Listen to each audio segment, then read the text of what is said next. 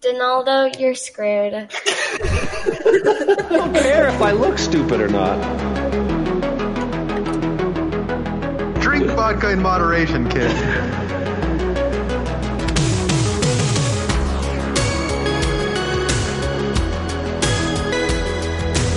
Never trust a big booty and a smile.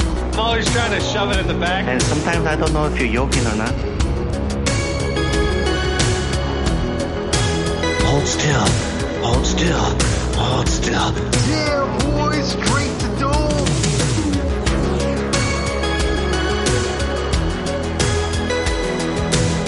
I don't know why I sound like Bane. Let's suck on that. Fuck it, I'll just let it be awkward. Hey, this is PJ Souls, and you are totally listening to the Bad Boys podcast. Keep listening, or you know who might come after you. Episode 483, the Bad Boys podcast, but the randomly rant at all things movies. I am your sore throat host, Fonzo, aka Mike Lowry. Joining me as always, Harley, aka Marcus Burnett. And I'm Tony, a.k.a. MCP. Just woke up this morning. Crew's throat was hurting like crazy, and so was mine. It was crazy. That sucks. I've been sick all week. Like Christmas Day, I was in bed all day. Christmas Eve, I was cool. Christmas Day, terrible. Called that on Friday. River's finally up and at him. Like, it's been crazy. It's like stuck in your house all week, you know? Can't even get out. Most of Chris's family was sick at Christmas Eve. Really? And Christmas Day, yeah. They were all, I mean, they weren't like dying sick, but they were all, colds or mild, this or that, or, yeah. It's just been a bummer, man. So, yeah, if I'm not sounding like all the way through, I'm going to try to keep it minimal. Remember that commercial? Mommy, it hurts when I swallow. That's what it feels like. Yeah. So we'll go to the doctor tomorrow, see if we have strep throat, because the shit hurts, man. Yeah, man, sore throats suck. Mm-hmm. I mean, you can do the spray. I found that kind of, that helps. So you open up that throat and you just spray down your gullet. But, it only works for 5 minutes. Yeah. Trying the cough drops, they ain't working. Ibuprofen, nothing. So, man. So, yeah, let's get it cracking. It'll be our last episode of 2019. Woohoo! Right? Yeah. So. Yep. Crazy. Yeah. That's nuts. Hopefully it goes with a bang. Cause, I can't believe. I tell you what, man, we've been doing this a lot of years. For the decade. Yeah. This whole decade. And this last one has been the funnest. Absolutely. So, I mean, it has nothing to do with the contestants playing and all the guests Yeah, we've right. had. No. But I can without a doubt say this last year has absolutely been the best podcast. Your comedy's been on point. Your stories have been on point. You finally stopped eating ice cream on the podcast. It's been glorious. Yeah. Yeah. Tony said more than 100 words this year, so it's been good. The Lakers beat the Supersonics. There you go. They're about to beat the Mavs, though. That's good. All right, so yeah, where are we at? Episode 483. We got, let's see, MCP chose a Michael Bay movie, Six Underground. Yeah. Been here in a while. Well, we haven't seen him in a while. And then I chose Lethal Weapon. I said I needed a Christmas movie. And sure enough, I totally forgot they're playing the Christmas music right when the movie starts. Yeah. So it's kind of interesting. So I'm like, why do people always say Die Hard's a Christmas movie? Lethal Weapon should be in that conversation. So without a doubt. We'll talk about that. Yeah, we'll talk about that when we get there. But yeah, we get a little bonus. Mazzy, come here.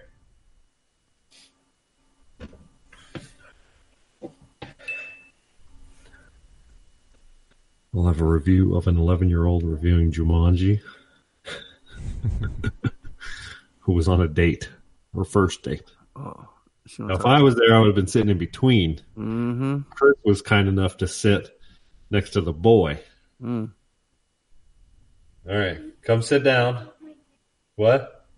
You can come sit down in the chair. You can put the headphones in so you can say hello. It's Fonzo and Tony, same people you always know. All right. What am I doing? You're going to review Jumanji. Why? And your date. Yeah, what do you think? Okay, you don't have to. We just want to know about the movie.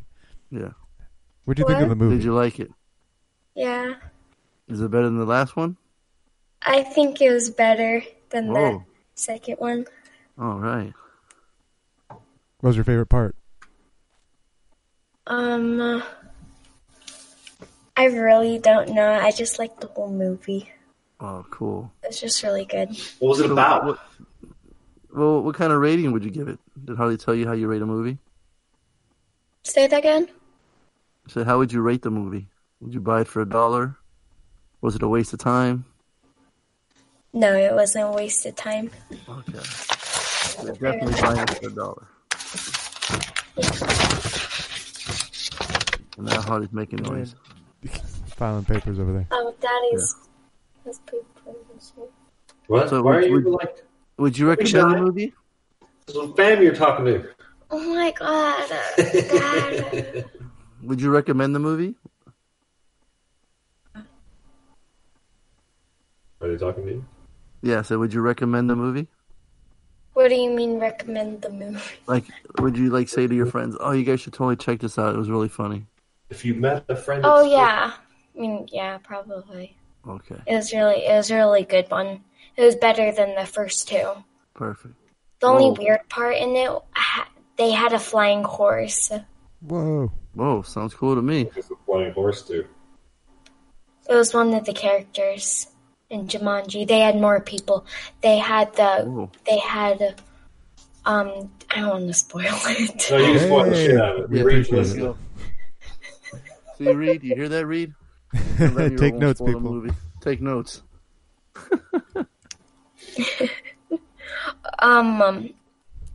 There were more people in it. They broke it. The last time they played it, they broke it so no one else could play it. But the boy, I can't remember his name. Have you watched the first one? Mm-hmm. Or the second one? Mm-hmm.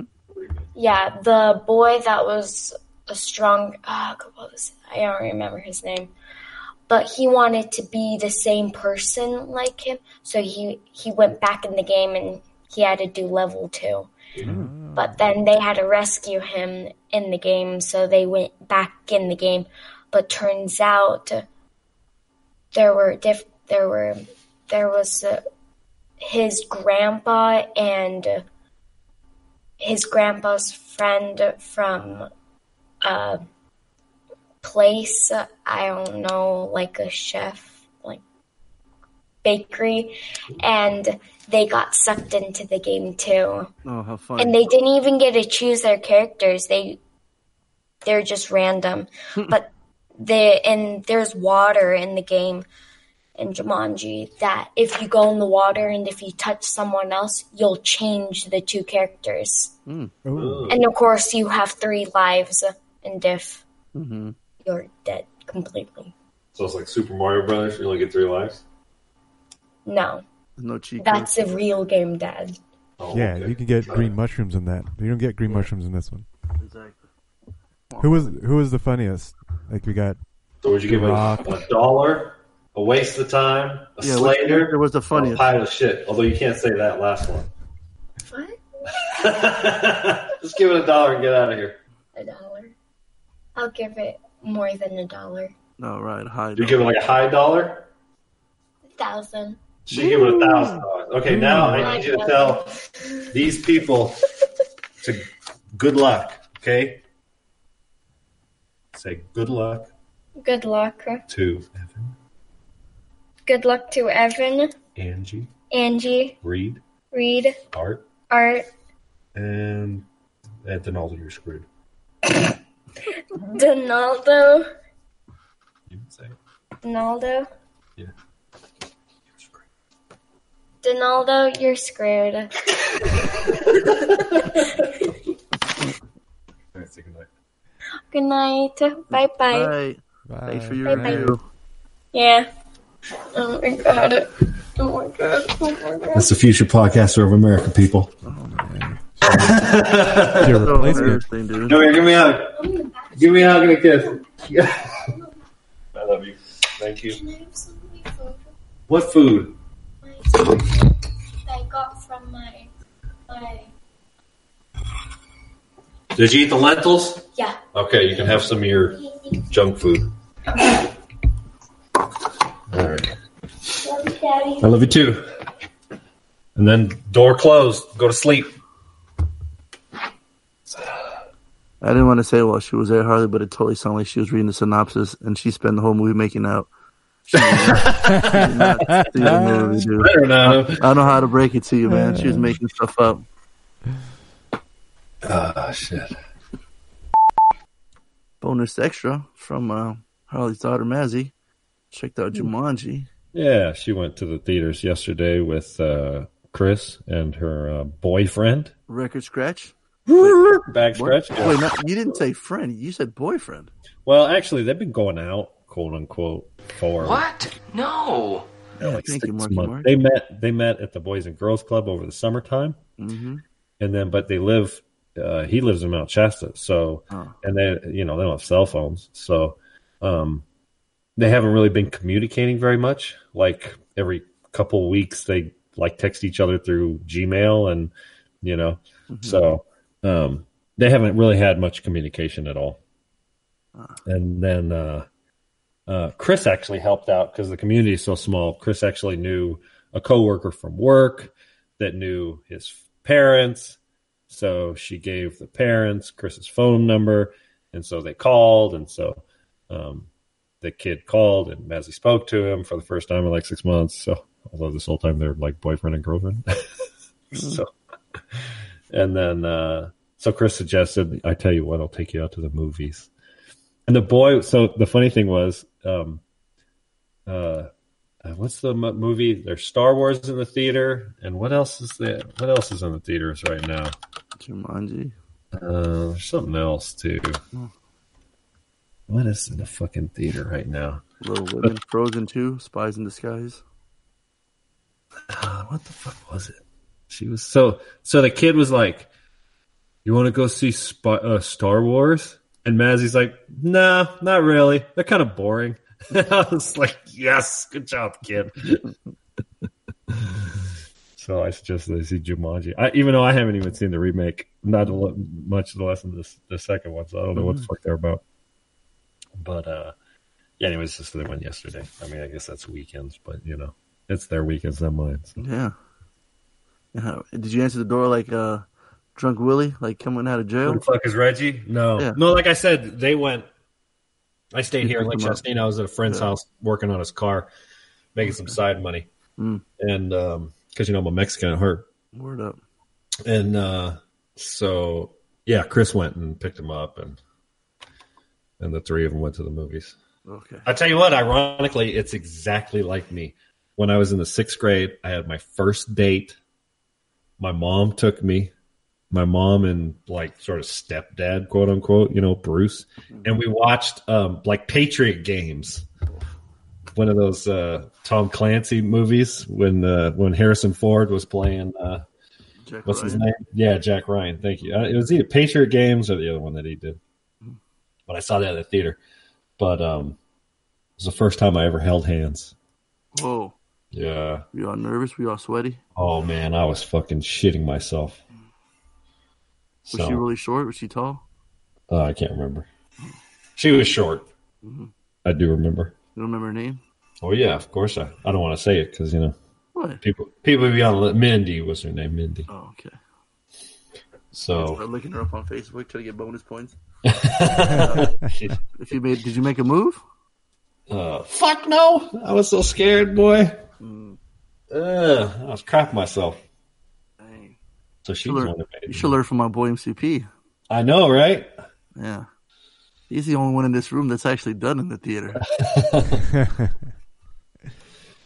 Sorry, I didn't mean to. You can cut that out. Smashed it like an Idaho potato. I'm sure the statute of limitations has passed. That was a while ago. Every time Fonzo laughs, he's going to cough and scream in pain. It fucking hurts. Oh, boy. So let's don't be funny. Yeah, thank you. Yeah, all right. Don't worry, it won't be hard. Oh boy! All right, so after seeing Lethal Weapon, I got to kick and watch part 2, 3, and 4, and they're all $1. I just got to straight up say it. Now, without reviewing the first one, how do you think the sequels hold up to the original? It's funny on IMDb they get less and less higher rating. I mean they've already called, so it's not going to spoil anything, you know. No, yeah, you can call. Yeah. I mean, it's not spoiling the review, but yeah. Yeah, there's a charm like with Mel Gibson's mullet. He doesn't have it in 4. He's a little too old. He's almost like Danny Glover. But what I find fascinating is the characters they keep throughout. Like, they still have the same Captain Murphy, which is amazing. The same actor, the same doctor from Part 1, the chick from Monster Squad, the mom. She's in all of them. Joe Pesci, he continues his role. Is he in the sequels? Yeah.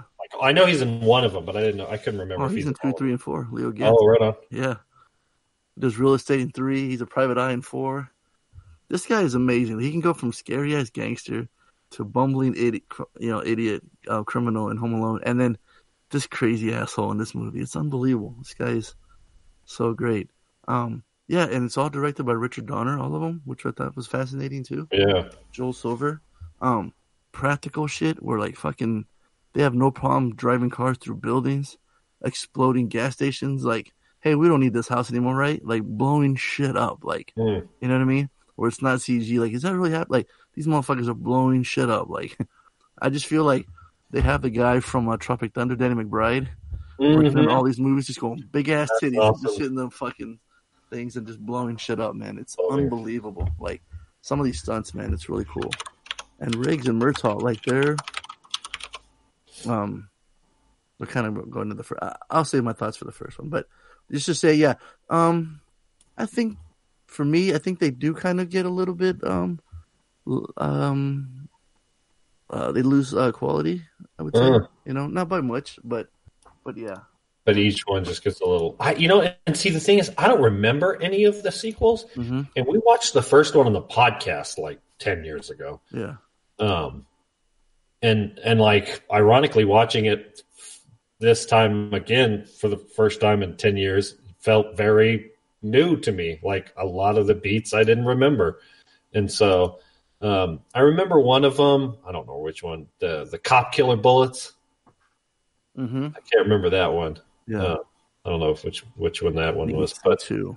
Yeah, and it was like, bullet. I remember as a kid watching the scene where he shoots the front water and the bullets go through the. I was like, whoa, that's so cool. Yeah, everyone's like, what the hell? Yeah, he goes through the armor. Yeah. But yeah, I mean, there's fucking 4 of them. Yeah, the fourth one has Chris Rock. Yeah, and like Jet Li's the first American debut in a movie, movie. Yeah, he's really good in it too. And that one has that crazy freeway action scene, which I don't know why people don't talk about that fucking scene. Well, and ironically, I mean, even the last one is 20 years old. Yeah. Wild, huh? Yeah. Yeah. So we'll get into that. But also on the previous Monday, I went to go see Star Wars. Okay. Yeah. Yeah.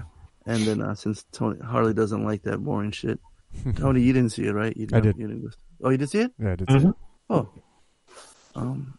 let's see. Okay, why did it go away on IMDb when I typed it in? That's weird. Okay, did you review it last week? Am I missing something? No. Huh? No. Oh, okay. You want to go first then, real quick, so you can take a break? Sure. For Star Wars, we're talking about Star Wars Episode 9, right? Mm-hmm. Yeah. I ended up watching Episode 8. As like just to get my bearings. That was all right. I was watching it for educational. being The Last Jedi is what you're saying. The Last Jedi, right? I watched The Last Jedi. So I guess I have another extra on top of it.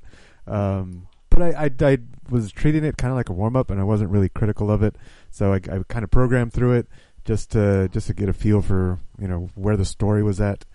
So it was all right. I didn't. It's hard for me to give it a rating because I was, like I said, I was only just catching up on it. But programming. Yeah, I definitely programmed to that one. I just wanted the plot. I was like, where are we at? And wanted to get the visual cues and everything. Tony, I gotta interrupt because I'm curious. do you have like multiple stages of programming? Is Yes. it like Inception where like Absolutely. you'll have your primary and then Absolutely. you'll have one, I'm looking at my monitor on the right, and like that will be a video game. And then you're programming on the center screen. And then you'll actually have a second program of something on the left. Well, I have different environments for programming to movies. If I'm if I'm actually programming, doing coding, I'm actually working on code, I'll be at my desk and the movie will be playing in a corner of one monitor. Like it probably won't even take up the whole monitor. I'll just anchor it into one corner, a quarter of the monitor. Right. And that's probably the I guess highest level of programming, meaning lowest level of attention. Oh, lowest level of attention. Okay. Lowest level of attention that a movie will get is if I'm actually working. Okay. And it's just basically background noise. I won't be. I tend to take twice as long to watch a movie because I'll pause it and rewind it if there's something that I completely missed or whatever. So that's like the ultimate, not paying attention. The worst way to review a movie for me.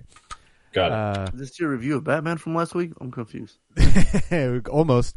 There's the middle tier, which is me playing a game, and that's usually out in the living room. We have 3 TVs in the living room. 2 of them are for games. One of them is Laney's station. One of them is my station. And then the TVs on the big TVs in the background. And we play movies and shows or whatever. And we let them play in the background while we're playing video games. That's like middle tier. That's like, because you could pause the game or I could and in general, I'm farming. If anybody has played video games, of course, knows the grind. Farming doesn't take a lot of effort. Sure. I cannot play a video game where I'm actually trying to like complete a mission or a story. That takes up all my attention. That's worse. That's me not watching a movie. Like I can't watch a movie and play a video game. I can only really farm while watching a movie. Farming is like mindless. So, but I'd say that's like right in the middle. And then the lowest level of quote unquote programming is just on my phone, scrolling through Instagram, Facebook, whatever. Yeah. Or Reddit posts or whatever the fuck, comes on my phone. Okay. I can take it. So, to this one, so I was farming while watching 8. So that's where I was like, it's not really fair. It's, if I'm on my phone, I'd say it's a valid critique, or I can give my review. But if I'm farming, it's not very good. But Star Wars Episode 9, Rise of Skywalker. After Palpatine mysteriously returns, the Resistance faces the First Order once more in the final chapter of the Skywalker saga. It's JJ. I got it. The final chapter, but they. Oh, sorry. I thought you were reviewing Return of the Jedi, not Return of the Jedi, The Last Jedi. No, now I'm on to 9. Now you're on. Okay. The Rise of Skywalker, and it's and that right away, I'm very like suspicious of this movie with its title and its premise. Because it's saying it's going to close the chapter on the Skywalker saga, and it's called Rise of Skywalker. I'm like, motherfucker, what the fuck? What the fuck? So I was very leery of this movie. I don't know if that's the right word, but I was very just trying to pay close attention. Like, where's the trick? Where's the fucking trick? And I guess you can't really talk about that stuff without getting into spoilers. So you could give some spoilers. I mean, I'm not saying full on read spoilers. Right. So I mean, we're following Daisy Ridley again and her weird connection with Adam Driver. I guess Rey and Kylo Ren, right? They have their weird connection that's going on, and that's basically like the big Jedi thing, the Force thing in these movies.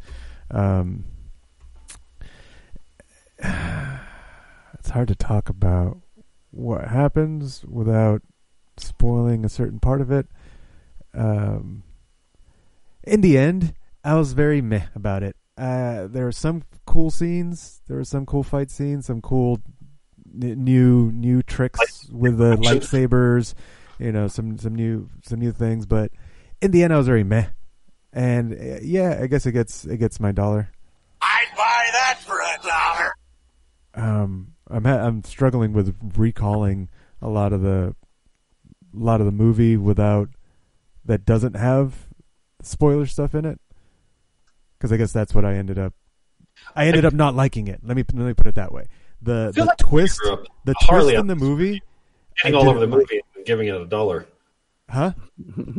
I feel like you're pulling a Harley on this one. You're shitting all over because it's like a one and done. Like it was cool to see it. It was cool to see Star Wars. It's just a fun. It's like one of those, if you watch it, kind of mindless, just for entertainment. It's entertaining, absolutely entertaining. It was a fun movie. It was, but it wasn't like the twist and the plot thing that they were doing. I'm like, I kind of want to say fuck you. Like, why you really did that? Fine, whatever, fine, have it. But it was cool to see. There's some cool things on the screen. I'll give it that. Yeah, I remember The Last Jedi having that. Like, I was like, ooh, lots of eye candy and stuff. Yeah, but then I can't remember a goddamn thing about the story. Yeah. I only watched that once. I know, that's what I was just I didn't rewatch it to watch it. this I'm like, I feel like I need to rewatch that before I fucking go out to the theater and spend hard-earned cash. Mm-hmm. I enjoyed it. It was like really fast paced, and it's a lot of fanfare, which I enjoyed. I mean, they got they're in the saga, so it was the funniest one out of all the Star Wars. I think, even going back to the very first ones, I thought that the humor was really well done. There's some aspects of the story I didn't like, and that's like Tony saying it's very spoilery, so we can't really talk about it. But overall, I did enjoy them all being together, where the other ones are always separated. So having them all together was always really fun.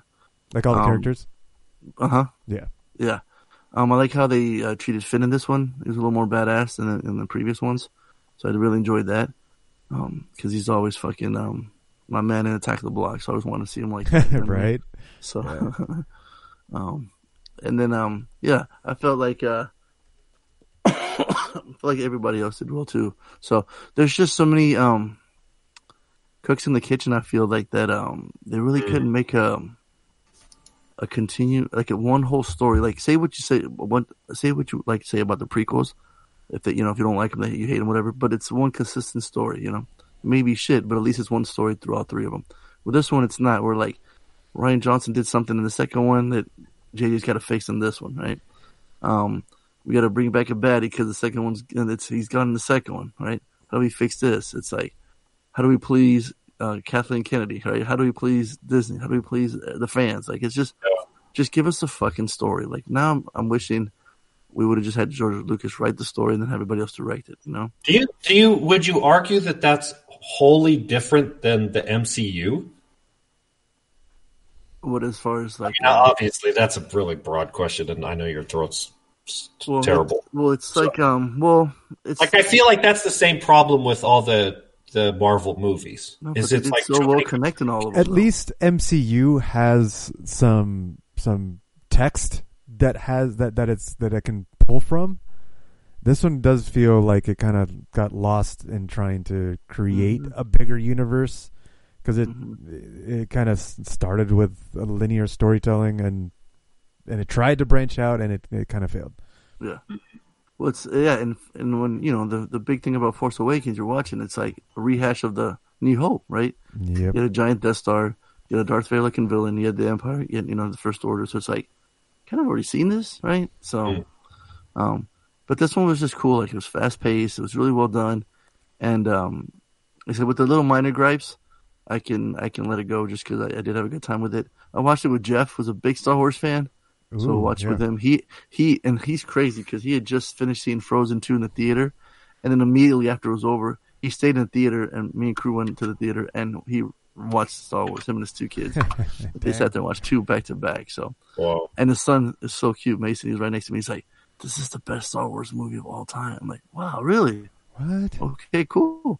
I can't wait. So, if you're Mason, if you're a little kid, it's the greatest Star Wars movie of all time. For me, it's up there. I had a good time with it. I could easily rewatch this one, And in fact, it's online now with Korean subtitles. So, and again, I was watching it, having a good time with it. So, it's not a bad copy. So, allegedly. So yeah, I'm buying it for $1. I'd buy that for $1. Your review is significantly better than Tony's $1. I will say this: there's like a whole rating in between Tony's $1 and your $1. I'm just gonna say. Yeah. Mine's a pretty weak $1. You're sounding like a waste of time. It's it was down like there. $5. It was like a dirty $1 I found on the floor, and I was like, yeah, you can have it. Yeah, it was in your pants, and you washed them, and you take them out. It's all jacked up, all crumpled up. Yeah, you can still buy stuff with it. Yeah, it's just not a crisp $1 you just got from the ATM. Yeah. So watch it for yourself, and make up your decision. So the cool thing is, it is finally the over of the Skywalker saga, right? We can move on. So maybe some new stories now. Because the last episode of Mandalorian was so much fucking fun, and I can't wait to continue that story. And I keep seeing that. So, is there any word on when season 2 is coming out on that? Well, it's filming now, so. Oh, so like a year from now, maybe, yeah. Wow. But they also have like a bunch of other shows coming out too. So I mean, it's just just get ready. It's that picture of Mickey Mouse with Thanos' glove, all the Infinity Stones are all like different movie studios. Essentially, that's it, right? So Disney is taking over the world, son. I know. When they have all their movies that made billions, it's all 3 of theirs. It's. I just saw an article. Oh yeah, I posted it. 8 of the 10 biggest movies of the year. Yeah, dude, that's bananas. Yeah, and I was gonna review Knives Out, but I fell asleep towards the end because I wasn't feeling well, so I can't fully review it. All right, so I'll have to come back to it. Yeah, but I think that's it for extras, right? Tony, you're good. Yeah. Well, did someone Knives Out? Did you already? Yeah, Knives Out with Lethal Weapon 2, 3, and 4. Okay. Cool. Spoiler. I think I want to talk to Fonzo about the movie. If Harley, do you care? For 5 minutes. Yeah. About the I'll spoiler? give you. I can give you 5 minutes. All sure. All right. Are you keeping this in there, Tony, or not? What's that? Are you keeping this in there or no? We could keep it in. We could decide after we. I feel like everyone's seen it on the. Right, they could decide for themselves if they want to skip ahead. Fast forward it. All right. Spoilers now. All right, he's muted, so I'm guessing he's gone. Okay. The whole Emperor Palpatine coming back, Yeah. that did that not rub you the wrong way? You were okay with it? Well, I mean, it's like again, Snoke was killed in the second one, right? They had to do damage control. Had to bring another bad guy. Right. Everyone's like, how about we just bring the Palpatine back? It's kind of shitty, but it had to be done. It felt so shitty that the rest of the movie for me was like, all right, fine. I just had to like that's stupid, but okay, entertain me. So apparently, anyone that gets gets thrown off a cliff in Star Wars doesn't die. Right. I was so it was like know. you can't trust anything to be dead now. Mm-hmm. Right?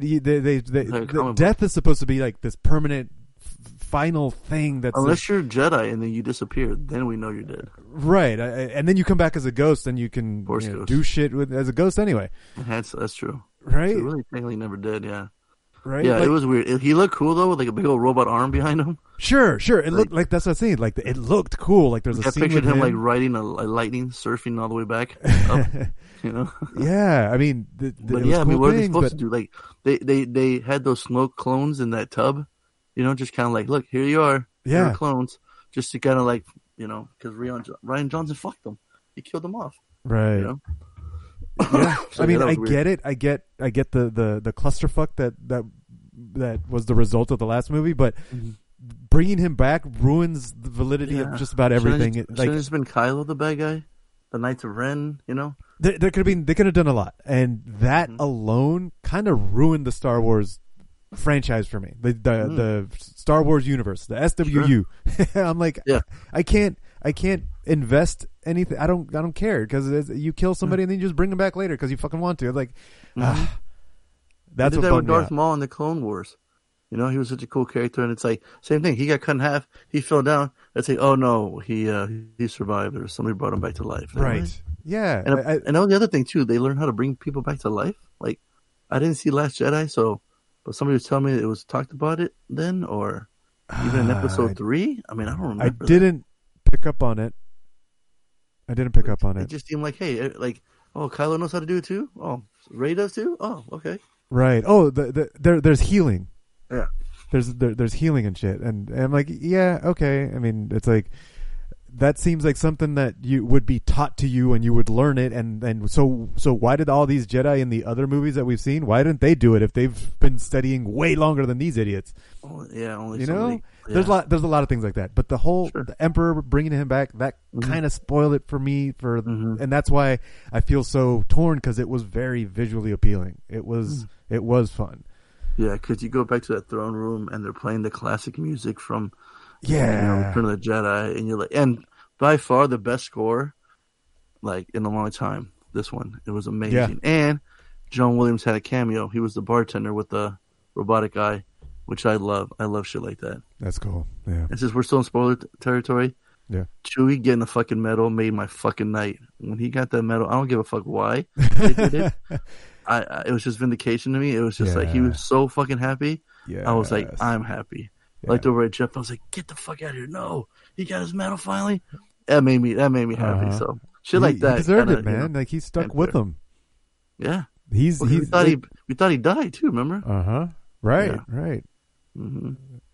Which I was like, God damn, y'all fucking up everybody. Even C-3PO was great. Yeah, C-3PO too. It was fucking funny. And then my favorite was Bubba Frick. That little motherfucker. He's like, hello, I'm Boba Frick. Oh, the Boba Frick. Yeah, he was cool. Yeah, he was a lot of fun. Yeah. Yeah. And I would have loved to see Kerry Russell's character join them too. With the robot helmet. They're going to give him that little medal. They can go into different star bases.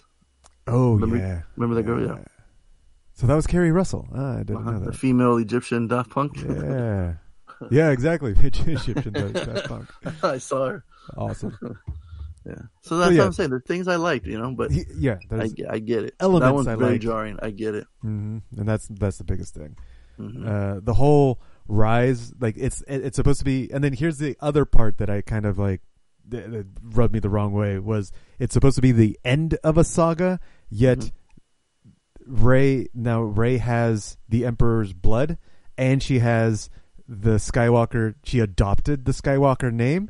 So how is the saga over? How can you say the saga is over when you left this nugget that can continue the saga? Mm-hmm. You know what I mean? Like, it just, it was like, if you ended up a saga, just end it. Let it die. Mm-hmm. Let the Skywalker name go. But no, they had to hold on to it. And so it's not really over. It was kind of a cop out to me. Totally. Yeah. Like, it was cool when they showed her as like an evil one. The dual lightsaber. Ooh, yeah, that was kind of cool. But that was in one of the leaks though, so it wasn't. I forgot that it was in it, but when I saw it, I was like, that's right. I know what this is. This isn't really real. Okay, I just thought it looked cool. I'm like, man, can you imagine if they did something like that? Still looks cool for sure. Mm-hmm. It absolutely still looks cool. Yeah, and then the kiss, I hated that. Oh, yep. I hated. I was that. Like, my buddy was like, no, dude, they pushed it through Last Jedi all throughout that movie. I was like, I don't give a fuck. I only seen it once, and I still didn't see any chemistry. Nope, they had no chemistry. I felt like they were brother and sister the entire time. Yes, exactly. The force bond that they were developing over the last two, the 8 and 9, it was definitely more of a brotherly, like, sibling bond than a romantic one. It was not romantic. It's just to please those fucking, what is it? The fan fiction. Yes, it was just or whatever. Fan service. That's yeah. But when they want two characters together, isn't that fan fiction? Fan. Oh yeah, they call him Reylo. Fanfare is like what? Fan service is when they purposely put something in a movie just to appease the fans. Mm-hmm. But then there's fan. Yeah, there's something other fan thing when the fan fiction is when they create their own stories and they shipped them. So what was her name? Reylo. Yeah. So cool. All right. I just had to get that out there. That's the main thing I had. That's the main problem I had with it. All right. So how do we tell Harley to come back? Just text him. Oh yeah, text him.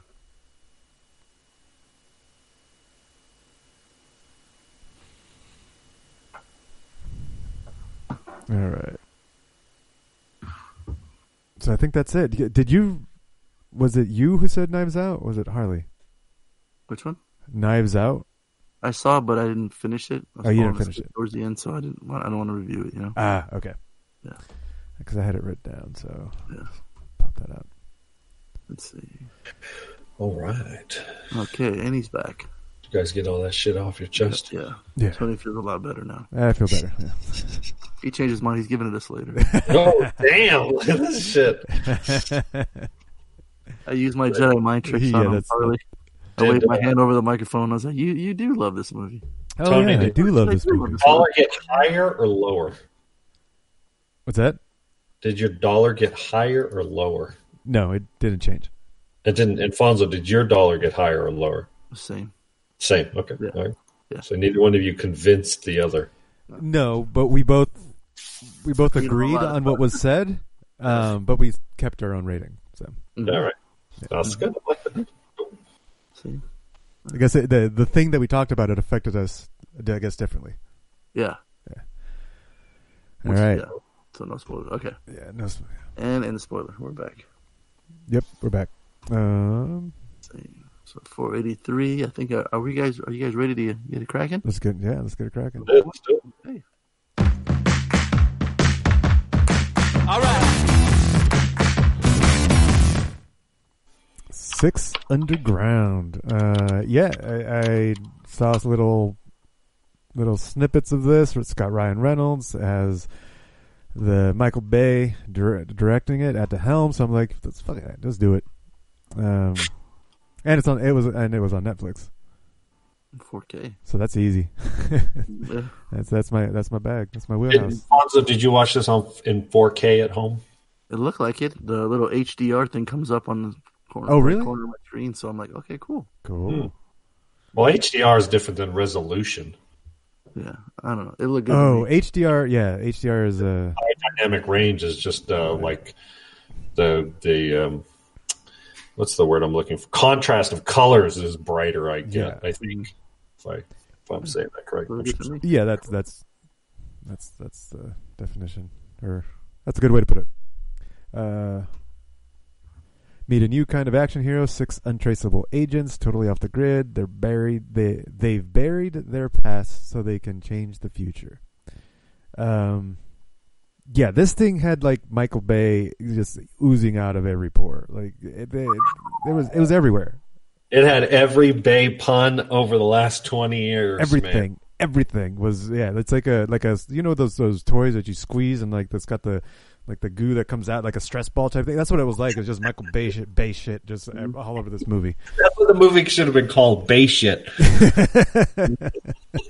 Yeah, like every scene had a Bayism in it. Everything. It's like when you get, most roller coasters take forever to, you got to go up the big ass hill.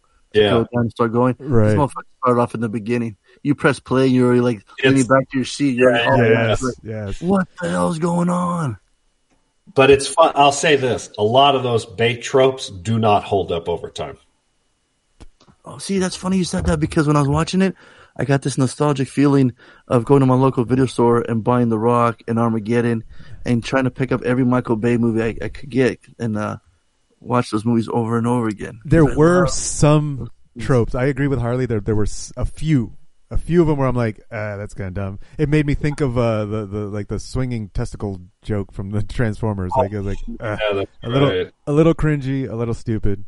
You know what it was too? Yeah, it was like his shit, but maximum to like 100, like 150. Like it was raised. We're like, you got your cool race scenes, but then you got like people just getting absolutely murdered. Oh my god! Against the wall.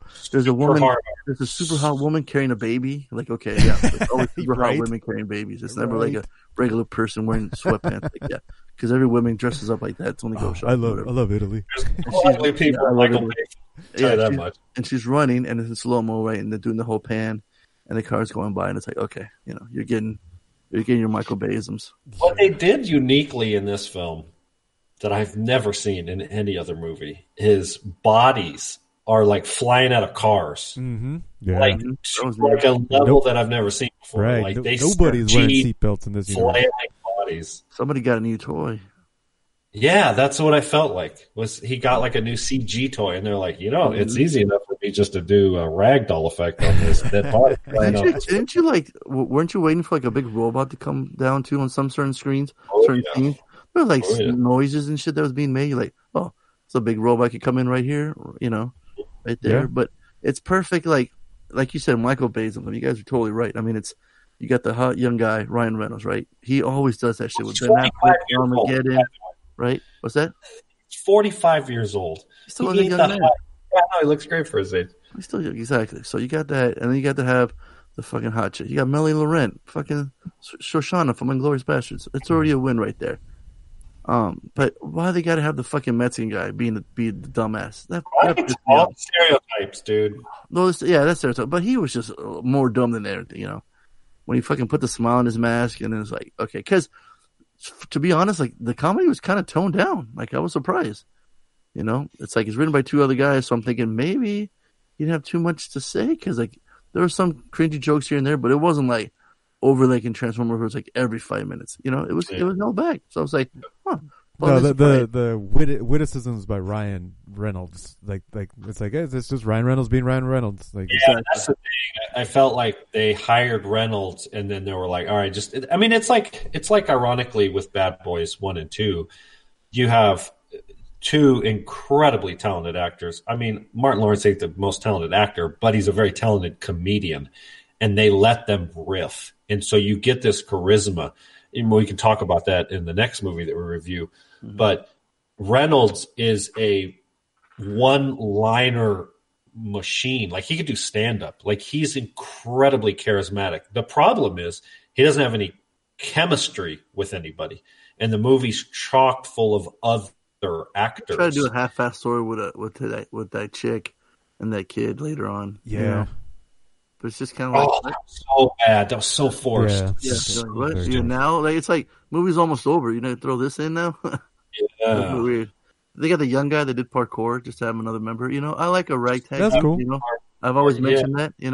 So I'm thinking like, okay, have a guy doing crazy parkour, but then have Michael Bay behind the camera. It's like, dude, come on.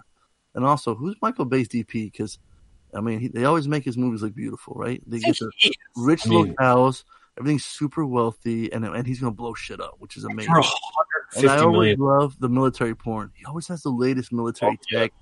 He's just like G.I. Joe, right? He's in with all the military guys. He's a forever 15-year-old. Yeah. He's the guy that's fucking kid was mashing cars when they were a kid, and now he gets to do it for real life. He's 54 years old. He is what? 54 years old. He might be 54, but he's 15 in heart. And Jesus Christ. And when you mention Coco in the movie, that's always a win too. So yeah, they had a lot of references. There was a ton. Oh, that was the one thing, yeah. Mm-hmm. Which is a little movies, like even like okay, enough with the movie. Eminem, like they had music. I like the soundtrack. Yeah, there was a lot of my kind of music. Yeah, that's what I was gonna say. I'm like, what the fuck is Imagine Dragon fucking the soundtrack to this movie? It's like, what the fuck? It was all over the place, but it was consistent, I guess, in that genre. So, but I had fun with it, man. I was enjoying it. I mean, it's just like this guy's like he keeps referring to himself as Batman, but he doesn't have a Batcave. Mm-hmm. He's got a Batcave, and he's just this billionaire, and it's like, so I'm thinking to myself, okay.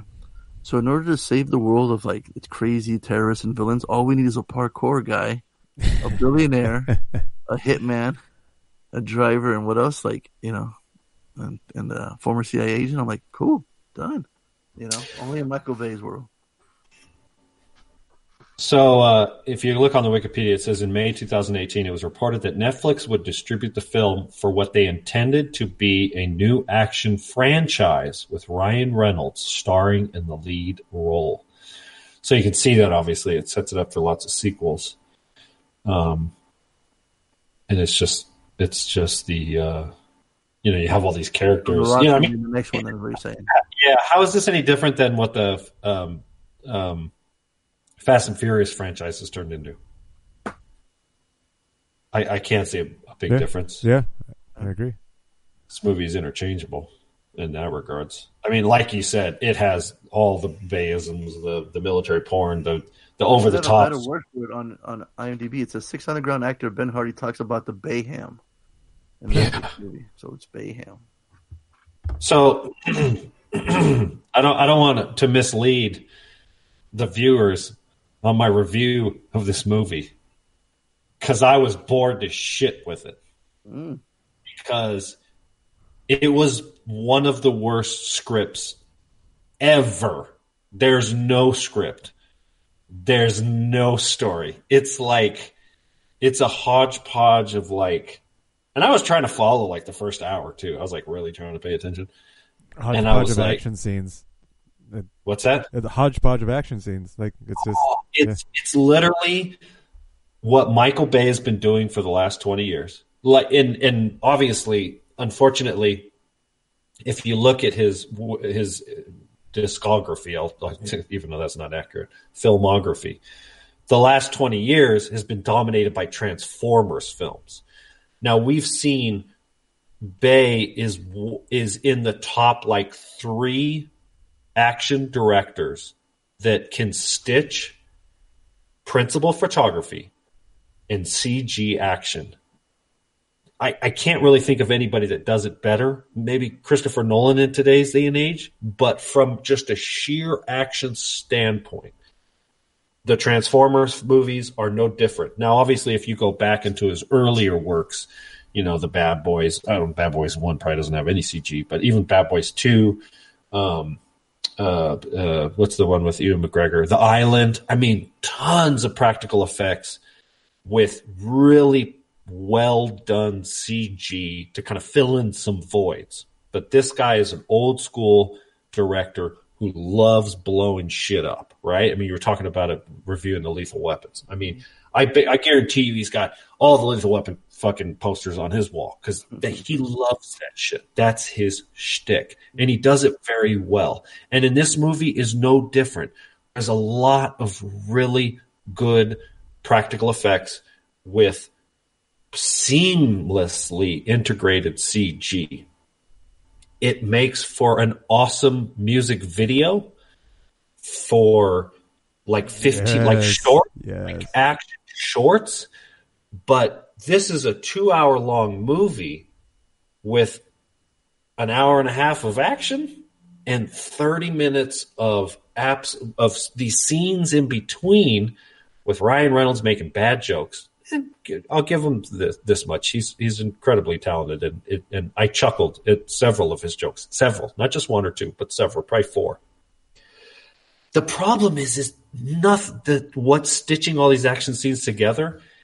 The glue is there. It's not sticky. You know, I mean, like, I think the Mission Impossible franchise has done a pretty good job in the last couple of years, where it's the same thing. These big action set pieces stitched together with world-ending, you know, plot. But I feel like it's just done a little better. This one, they ignored that. They were like, okay, what should the plot be? And Michael Bay was like, I'm fucking directing it. That's what the plot is, motherfucker. Exactly. And you got Ryan Reynolds. Well, and I think that's where it deviated from most of the modern action tropes. The pattern that they follow is that it's world ending. This one wasn't world ending. This wasn't about saving the world. I can't even remember what it was about. Their goal is to get bad people. That's it. They want to get bad people, and they just wanted to take this one bad dictator in, I don't even know where, Tangistan or something, and replace him with a good one. That's all they wanted to do. Like his brother was the good guy, and they just like, okay, we need to figure out a way to get create a coup. Yeah, right. And that's it. And that's it. Like it was just this tiny country that was being overrun by this dictator, and that's all that. And so when you mentioned that they were trying to do a franchise, I was like, that kind of explains why it was not large scale, because they want to save the large scale world fighting for another one, right? Yeah. So I guess that part because that is something that's like everybody's doing. It's like, oh, I gotta save the world, save the world, save the world. It's like, no, fuck, this is just a tiny little country that they're doing a quick little mission, just to get their feet wet type thing. And they were practically in over their heads. But yeah, I didn't have a problem with the plot. I was following it pretty okay. It's completely forgettable. I mean, you're right in the sense of when I was watching it, I was like, okay, that's cool. They got the brother. It's like, yeah, all right. Oh, that guy's jumping from building to building. Because so they had to get rid of the dictator. In order to get rid of the dictator, they had to get rid of his generals first. So that was the first thing they had to do, is get rid of all the generals. And then, I'm probably spoiling, but you can't spoil this movie because it's just for fucking action, right? So like, you get directed it. What's is there to spoil?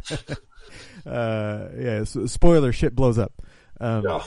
You get rid of the generals, and then like they're next in line. The dictator was like, "All right, you guys are all the next in line," and then he just kills them because it's like, how am I going to trust the people who benefit the most from all my generals dying? I was like, shit, I didn't think about that. That kind of makes sense. All right, let's go. Like, I guess I was into it. I was following along just fine, and still bobbing my head up and down to the music as the cars were crashing and titties were bouncing. So I had a good time. Fonzo? Yeah, same thing, dude. Like I said, brought me back to the reason why I liked them in the first place. The young dumb kid wanted to see some cool car chase scenes before anybody else was doing it, so flashy like he has. Before all the CG, and now that he's got all these new toys, he can go even crazier, which he did, which was nuts, with even flying planes and everything. So the story was easy, man. He just follows some terror. Like, what'd you expect from a Michael Bay movie? No, you're right, absolutely. That's what I understand. So when I'm watching this, I'm watching a Michael Bay movie. Yeah, what do you expect? What I got, and I enjoyed it. So, you're totally valid in your point, and that is, what are you expecting?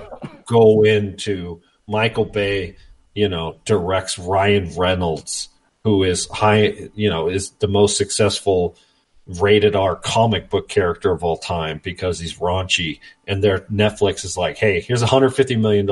Even it says action, adventure, comedy. Like, do whatever the fuck you want. But for me, it's boring because there's nothing original. And even the action. I mean, literally the only original action thing I can think of is the bodies, is the ragdoll. But I can get that in fucking Grand Theft Auto. Like, that's not worthy of my 2 hours, is ragdolling bodies kind of thing. And so for me, it's just, there's nothing original. And you could make an argument for the action isn't any better than a dozen other movies, including some of his own movies, And so, to sit down and be worthy of my 2 hours of time, you have to engage me for a solid 2 hours and not 8-minute intervals. I mean, I hate to say it, but it's like, again, it's that YouTube generation. If you want me to sit down and watch something for 2+ hours, it has to be a cohesive narrative, and this one doesn't have it. It's not trying to have a cohesive narrative. But it did, though. Like, the more you talk, the more I like this movie. They explained the billionaire, right? I love the podcast. The more you talk, the more I like this movie. Yeah, they make it so simple with they don't even name them; they give them numbers. So the premise is that, we've got this billionaire, and he made his money being a really good inventor. He loved magnets, and he like pretty much all modern technology has some form of his invention in it. That's how he made his billions. But he kept himself undercover, he was just the inventor, and sold it off to other people to be spotlighted and highlighted. So nobody knows who he is. Right? He's just made a ton of money behind the scenes. Cool.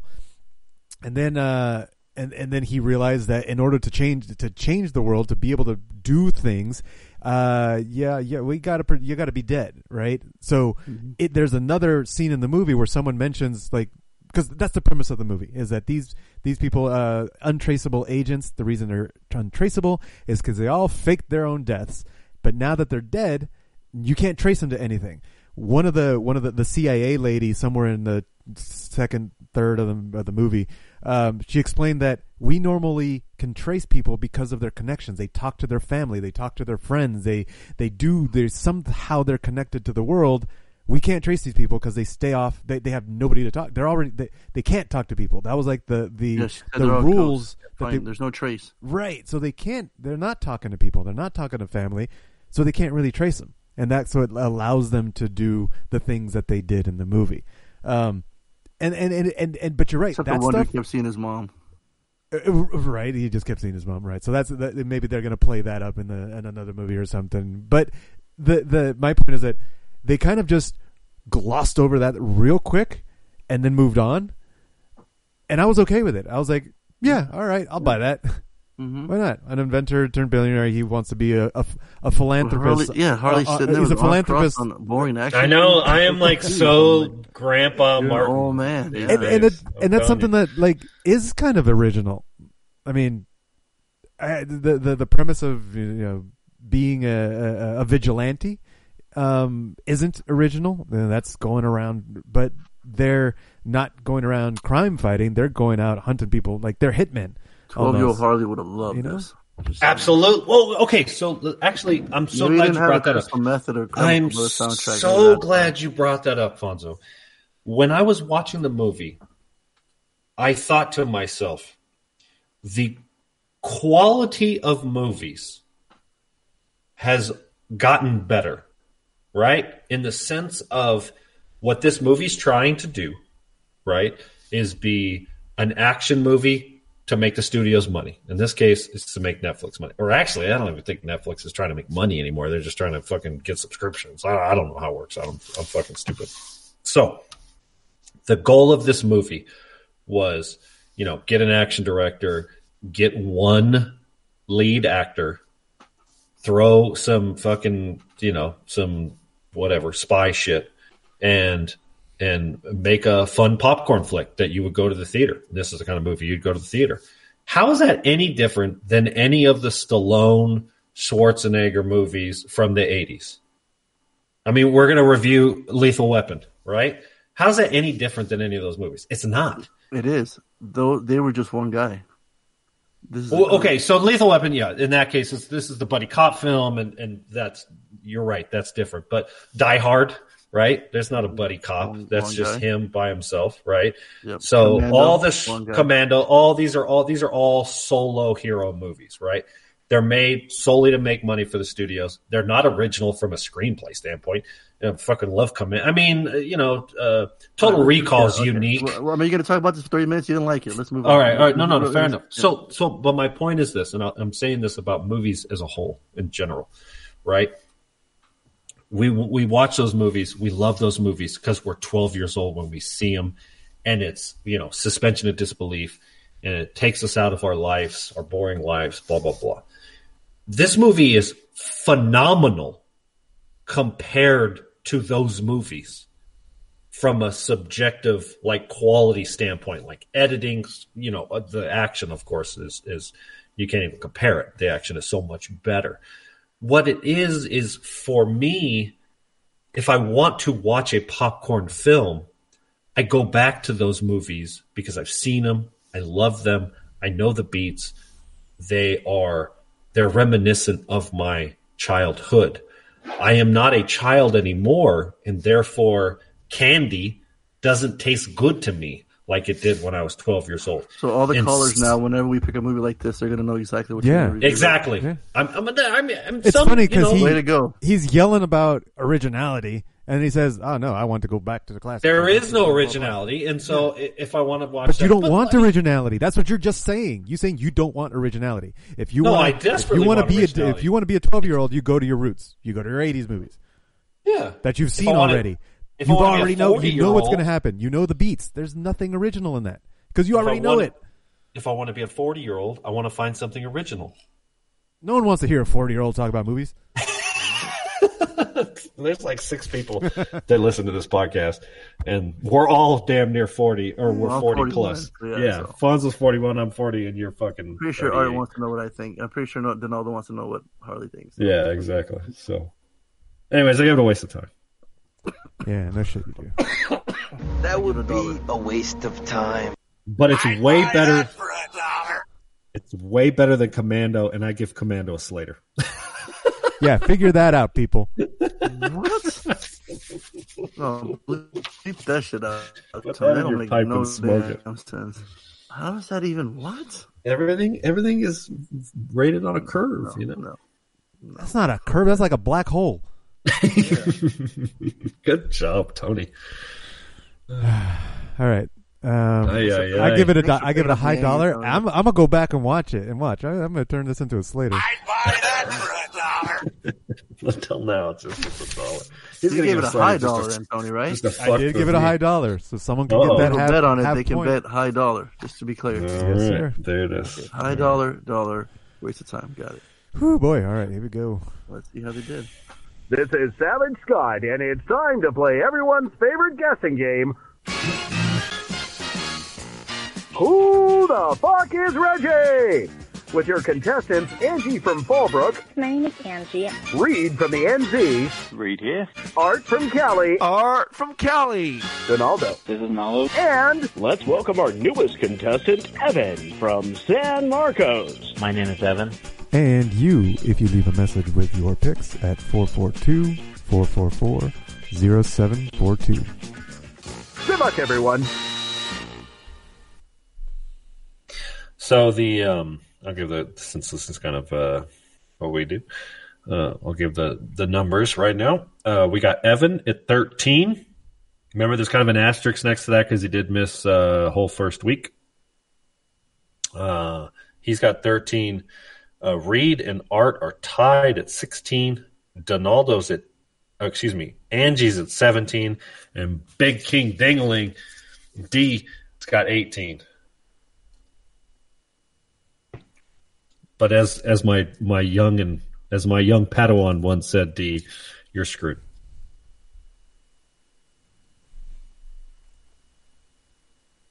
Cool. Let's see how bad. I have no reason for Gee Willikers, Batman, it's me, Burt Ward, Robin calling again, and I know that piece of shit motherfucking Harley.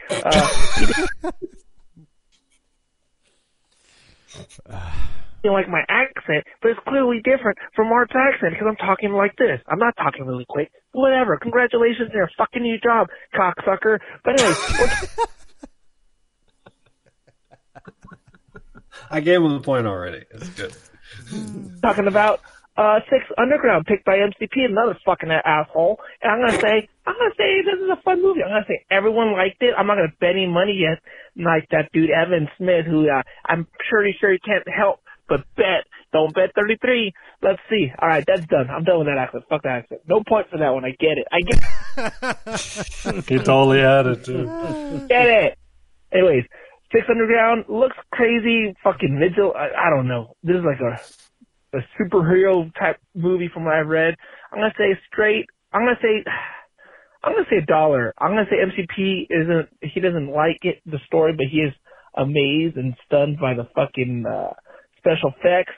I'm gonna say same thing with my homeboy Fonzo. I'm gonna say it's our boy Michael Bay down by the bay where the watermelons grow. He likes it. And Harley, who hates me, and I just want to say congratulations on a new job. I'm gonna hit you up on the solar panels when you get cut in. I'm gonna say you gave $1 straight up. D's nuts for Harley on 6. Wait, I'm confused. Straight up D's nuts on. So does that mean it's a certified D? Is that what he was saying? Yeah. All right, cool. All right. He almost had the accent, but he couldn't keep it. He couldn't do the white guy accent. The rated R Robin. That would have been good. But he does get 2 out of the 3. Puts him up to 18. Today's Laney's birthday, Tony? Oh, shit. Tuesday. The 31st. New Year's Eve. Oh, you guys are just celebrating today? Yeah, we just had the family party today. And spoiler alert, sorry. Yeah. All right, next. Órale, cabrones. It's me. I am making my call for the week. I just realized today was Sunday, thanks to Donaldo. I am all screwed up. I don't know what day it is. But For the homework, Six Underground, I'm going to say Alfonso's going to give it $1. Harley's going to give it a low dollar. I'm reading that the storyline's kind of hokey. And MCP is going to give it a waste of time. Oh, she had it backwards. Got it backwards. Yeah. I just put her tied up with Art. Keep playing the call if she keeps going. Sorry, I interrupted. And then... Nope. No and then. All right. No and then.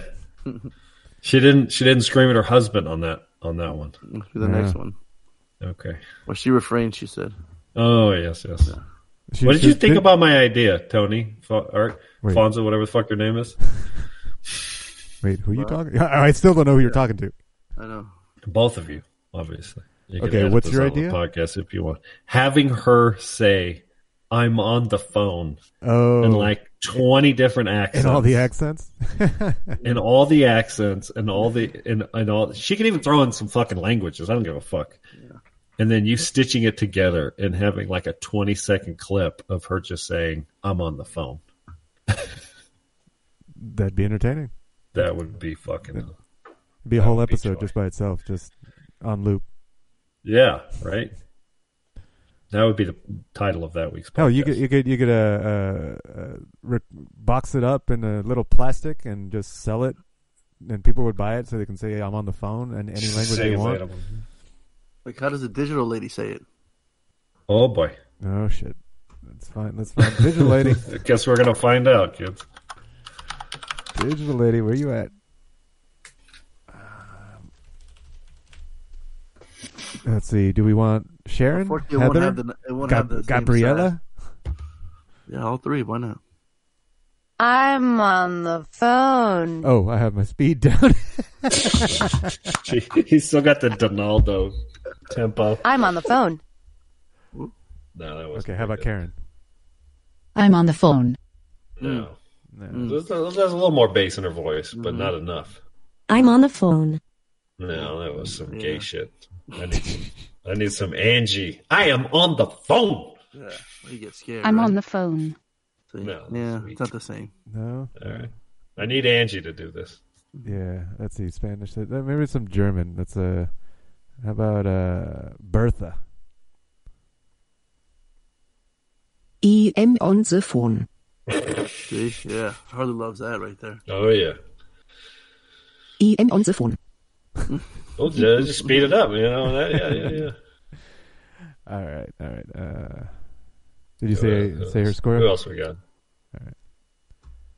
Good evening, Bad Boys. This is Big D here calling for Disrespects. But before that, I just want to say hope you all had a Merry Christmas and I hope you all have a Happy New Year. Okay, on to the picks. Six Underground. This is a really tough week to make picks because I'm really undecided, but I'm just going to give it my best shot. I think Tony will give it a waste of time. Fonzo give it $1. And Harley will give it... just broke character. Oh, shit. You broke him, Harley. He was doing so good, too, with that accent. Oh, God. Johnny's 5-year life? It's the most racist accent Harley will ever. give it... Harley will give it... Wait, slow that down, Tony. That's exactly what I was going to do. Oh, no. Oh, shit. It's happening. I gotta leave. I can't. I'm gonna die. You asked for it. Never mind. No, don't do it.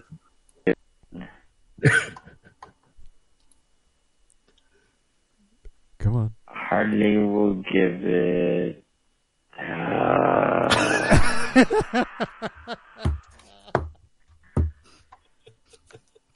I feel like we have a... Harley will give it... I feel like we have a sixth competitor on the game. Yes. Damn. Okay. Speed. Normal speed. Continue. I think you'll give it a waste of time. So yeah. Hey! For 600 Good grams. job, D. Leap. Hey, look at that. All right. If only you had gotten Tony. I would have totally let. Well, yeah, I don't know. Nope. Tony, you're a tough sell. Sometimes you like to give this shit a waste of time. Sometimes you like to give it high dollars. Yeah. This started off as a low dollar for me. Like, it was like borderline. Like, and then I started talking. And then you started talking. I was like, wait, yeah, no, this shit's good. I'm upset how predictable I am. Nobody ever fucking struggles with me. I'm like easy guaranteed points for everybody. So, so D just scored 3 points because. So that's a strong. He's still in the lead with 21. Mm-hmm. Two more to go. All right, here we go. Next. Hey, Bad Boys, Reed here. On holiday, obviously, just driving around. So with Jim. With Jim. Yay! Hey, so we're on the nice. car speaker. Right, 6 Underground. Haven't heard good things. I think Harley will give it a waste of time. I think Tony will give it a waste of time. And I think just because it's an action film, Fonzo will give it $1. Didn't I just say how predictable I was? Reed just fucking knocked it out the park and explained to everybody exactly why. Jesus Christ.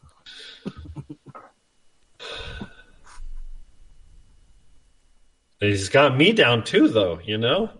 Yeah. And like I said, I mean, I would have typically said Tony. When I was watching this, I was like, Tony's going to give this shit 2020, I'm fucking shit up. I'm going to fucking. You're going to. I think I'm going to program and not even watch anything. Just give it whatever. I think there was an aspect of, hey, if I become an inventor and I could become a billionaire, maybe I could do this too. This is how all billionaires think that they can do with their money. Mm-hmm. You know, I'll say this to get serious again, just for 30 seconds. Here we go. Just 30 seconds, motherfucker. Literally hit the stopwatch. Hey, you said you wanted a break from talking, so just give me the mic. My ears hurt now. Let me take it away. Turn the game. Just trouble on your thing. 30 seconds, right? The problem is the movies are they're like super sweet candy. Right? Like, as you're eating it, you're like, oh, this is really good. And then when it's over, you're like, I just want some more candy. Like, that last piece, I can't even remember what it tasted like. It was sweet. I know what sweet tastes like, so I just want some more. So I just go and get some more candy. And then that's the next movie on Netflix. And because we live in this world where we're just fucking, oh, shit. Damn. Time's up. But Tony, I usually like original candy, not so much new candy. So I always go back to the old candy. The old candy. You know what I'm saying? Right. Yeah. Duvalin, here, go back to the classics. Exactly, the old classics. Mm-hmm. Yeah. Taking it back to the old school. Because you're an old fool. There you go. We got one more, right? Yep, one more. Yeah. Hey there, bad boys. This is your favorite white boy, Evan, with the review for the steaming pile of shit, 6 Underground. Now, I say you're going to agree with me. This is a big steaming pile of murder. I say all 3 of you are going to agree with me. And I will double down on that. I don't think he knows that. He hasn't played this game long enough. And I can just hear Art laughing right now.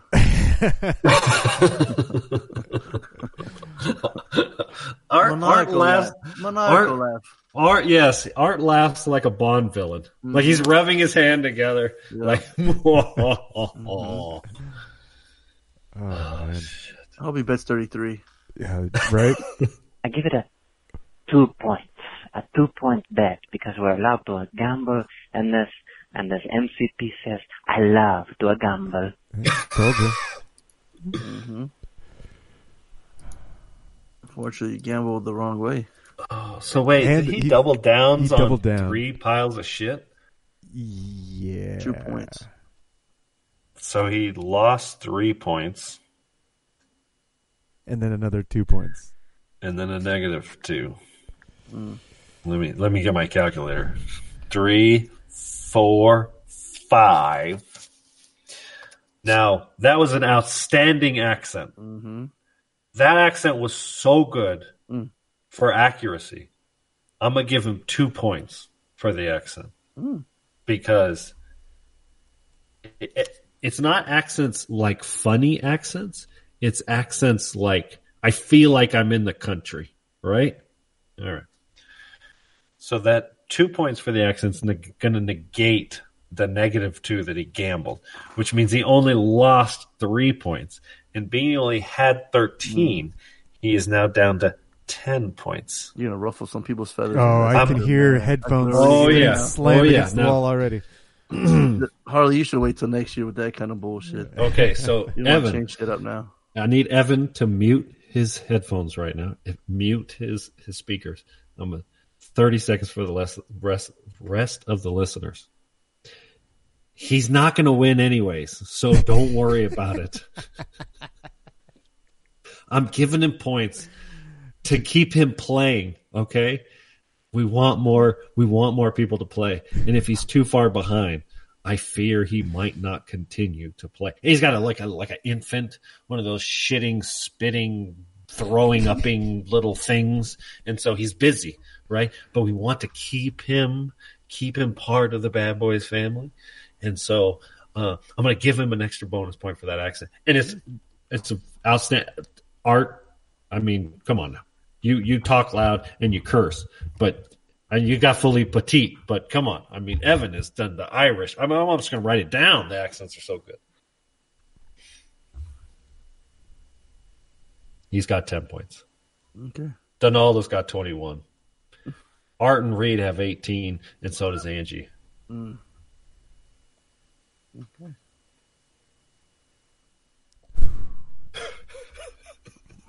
There you go. What a ride. Mm-hmm. At least I got the title of the podcast out of that. There you go. What did I say? Throwing upping. Oh, there you go.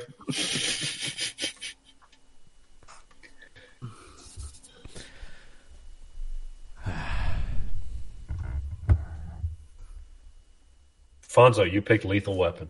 I did, yeah. Extra credit, like I said. Wanted a Christmas theme, but not your basic Christmas theme movies.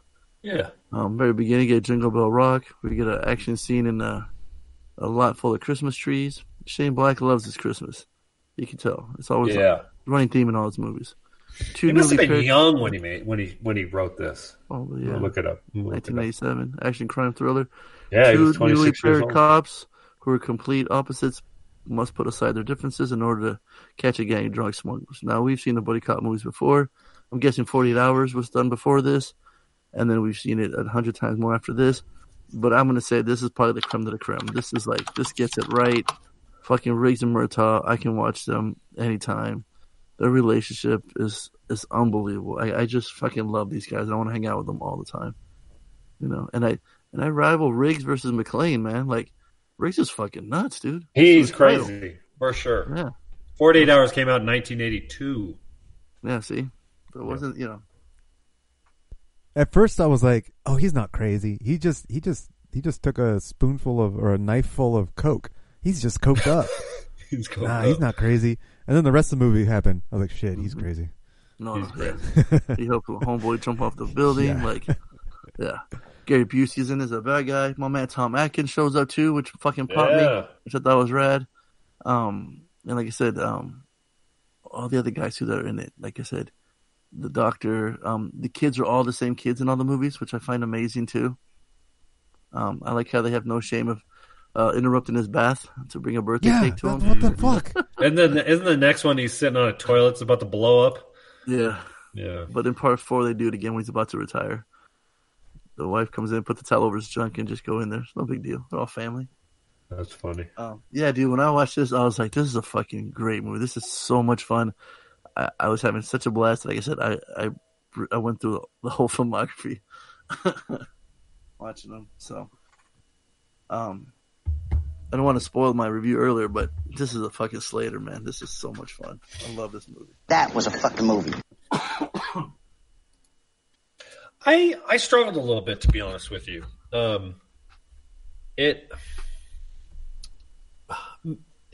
I don't know why, because like you said, like all the things about it I enjoyed. Like, Mel Gibson, Martin Riggs is great. I love the scene where he's buying the Coke and he's pulling out the cash, and the guy's like, "What are you talking about, man? It's 200,000 K." Like, it's got all those 80s like kind of tropes.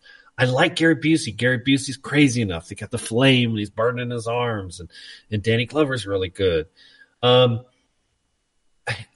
go old for this shit. Pop me too. I guess. Yeah. Of course, this is the beginning of that. I got it. Yeah. I guess I struggled a little bit with kind of the script from this. Like, I felt like the plot was even for 80 standards a little lazy. Like, there was the kind of the twist with Atkins' character, and so I thought that was okay. Like, I was like, oh, that's right, But then it's like, and I didn't care for the fight out at the end. I thought it was a little cheesy. I don't know. It just didn't register with me. There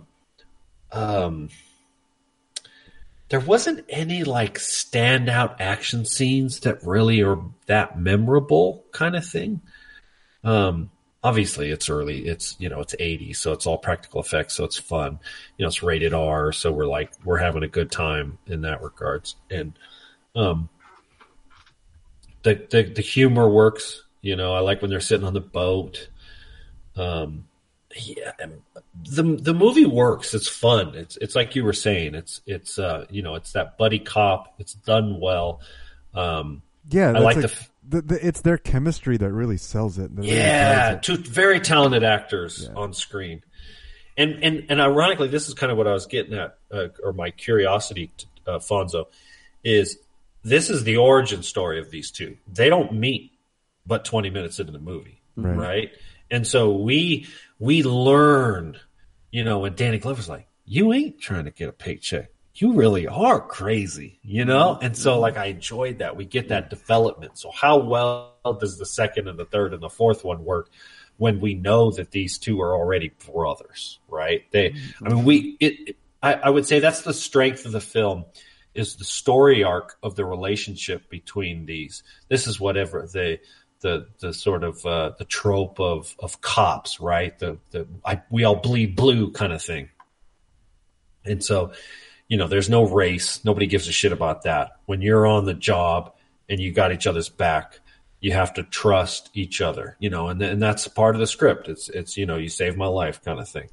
And so I enjoyed that. I think that's the strength of the film is that arc of these two characters, and how they go from obviously completely different ends of the spectrum. But then at the end, they're like, they both hate the wife's cooking, and now they're, ride together, die together kind of thing. And I enjoyed that. I enjoyed that a lot. The story of Gary Busey and the bad guy from the general and shit, like, I don't know, that doesn't hold up so well. And I think some of the 80s movies, again, like, go back to True Lies, like, that's some wild shit. That's some convoluted, granted, that's a sci-fi flick, but these are movies that I'm going to go back to the 80s kind of thing. I think some of the scripts, some of the storylines, some of the bad guys are a little more fleshed out than in this one. But I'm curious, and I would genuinely happily revisit the sequels like you did, Fonzo. When you said I watched all the ones back to back, I was like, oh damn, I'm jealous of having that time kind of thing. I'd love to sit down and grind through those movies. Mm-hmm. So yeah, it's a good time for sure. Yeah, we Tony? wouldn't have Bad Boys if it wasn't movies like this. Without a doubt. Mm-hmm. Yeah. Yeah, I agree. The story arc is what carries it. Like, you're right. The action scenes, not memorable. They're not. When I think about the movie, I think about their chemistry and how it develops. Yeah. The little jabs, the suicidal jabs. Like, hey, you want me to drive? He's like, you're suicidal. And to the point when he reveals himself, like you said, to being actually crazy. That's what really sells the movie. The rest of it is just filler. someone peeing? I know. What the No, I'm putting water in a cup. Sorry. Sorry. I actually feared that might show up, but I was like... Yeah, you didn't mute your mic, so what? I got a piss bucket on the podcast. Well, we get such a great acting chops from Mel Gibson too. He's got the gun and stuff, and he's with his wife. I'm like, this is the beginning. I'm like, damn, man, this shit's heavy. And I love the camaraderie. I love how Danny Glover walks him into his family, and he's part of the family, and it shows in the sequels too. He comes over in the sequels, and he does his laundry there, you know. And the fucking house gets fucked up throughout all the movies, which is hilarious. Poor Danny Glover's house. That shit just gets fucked up. Same with his wife's car. I love the bashing of this. Yeah, I just love these two. Like I said, once you watch the other ones too, their camaraderie gets even better and better. I just love the loose cannon one, and they get the straight age one. You know, Third one he's trying to retire. You know, Mel doesn't know what he's gonna do. But I love that the secret of like the special forces background that Mel had. You know, like he's like an amazing sniper. You know, and he can just hold his own, right? It's certainly been done again and again since then. Right. You know, but this one it feels, you know, and you watched this in 1987, it felt original. It felt, you know, kind of thing. So, dude, when you get to use Three Stooges tactics, dude, I'm all over it. My God. The bad guys up, you know? I fucking love it, you know? It's funny. Great. Yeah. So, yeah, dude. It's such a good time, man. I fucking loved it. I don't there was one scene where I thought, oh, that was painfully bad writing, where he's like, oh shit, he knows where I live now. But didn't they just kidnap your daughter from the house and left you a note at the house? So but now you're like, oh shit, they know where I live? Like, you know what I'm talking about? I was like, what? I think that Mel Gibson, Riggs didn't know that he knows her. He was just communicating, hey, they know where I live. We gotta go. It wasn't that they know now. It was that we gotta go because they know where I live.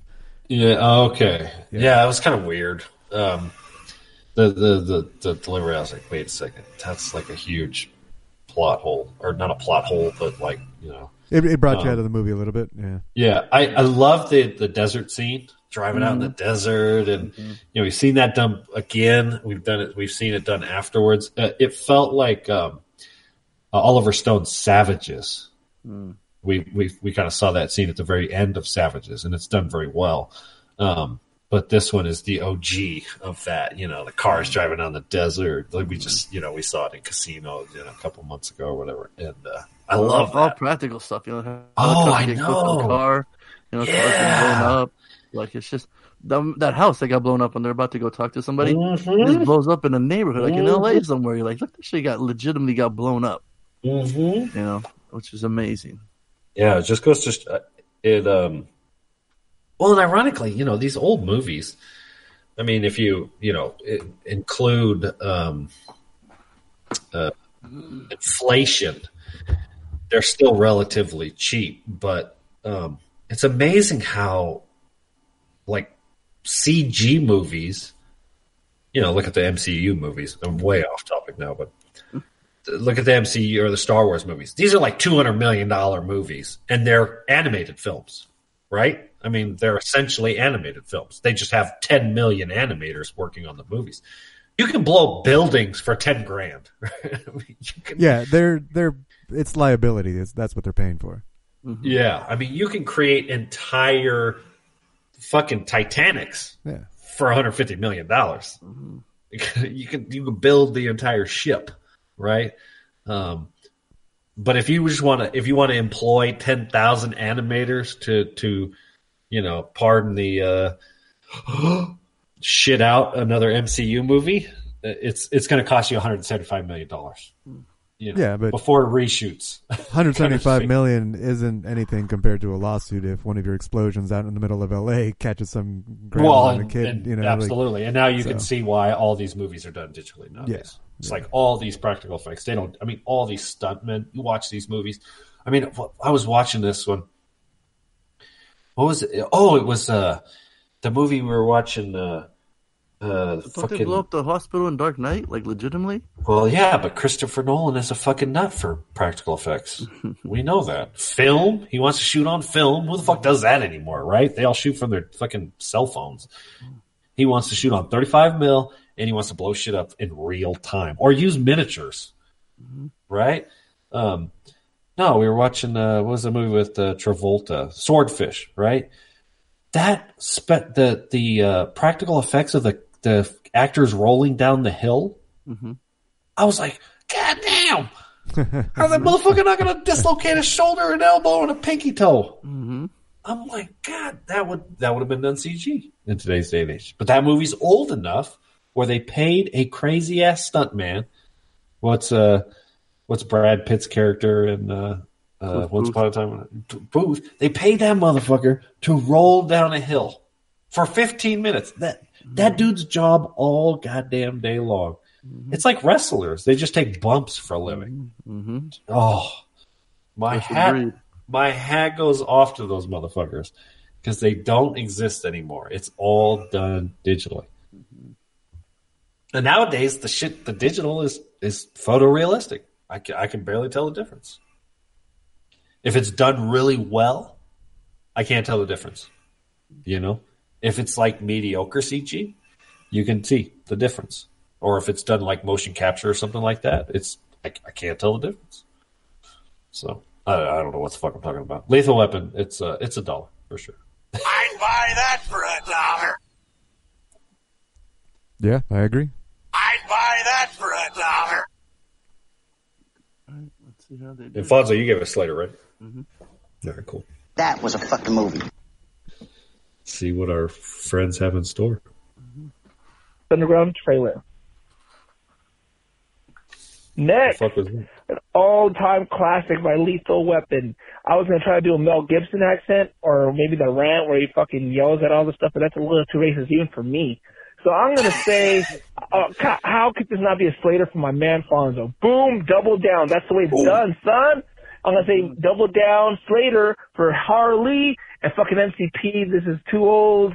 It was not filmed in 4K cameras. I think he gave it $1. I don't think it's a waste of time. That's a really good story. The first Lethal Weapon, good story. I tried to show it to my kids a few years ago, but I forgot about the topless hooker who commits suicide.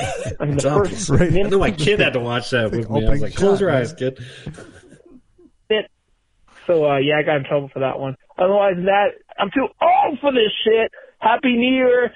Can't wait for the New Year to spend with you guys and hopefully meet up soon and have a great show. I'm not in a hurry.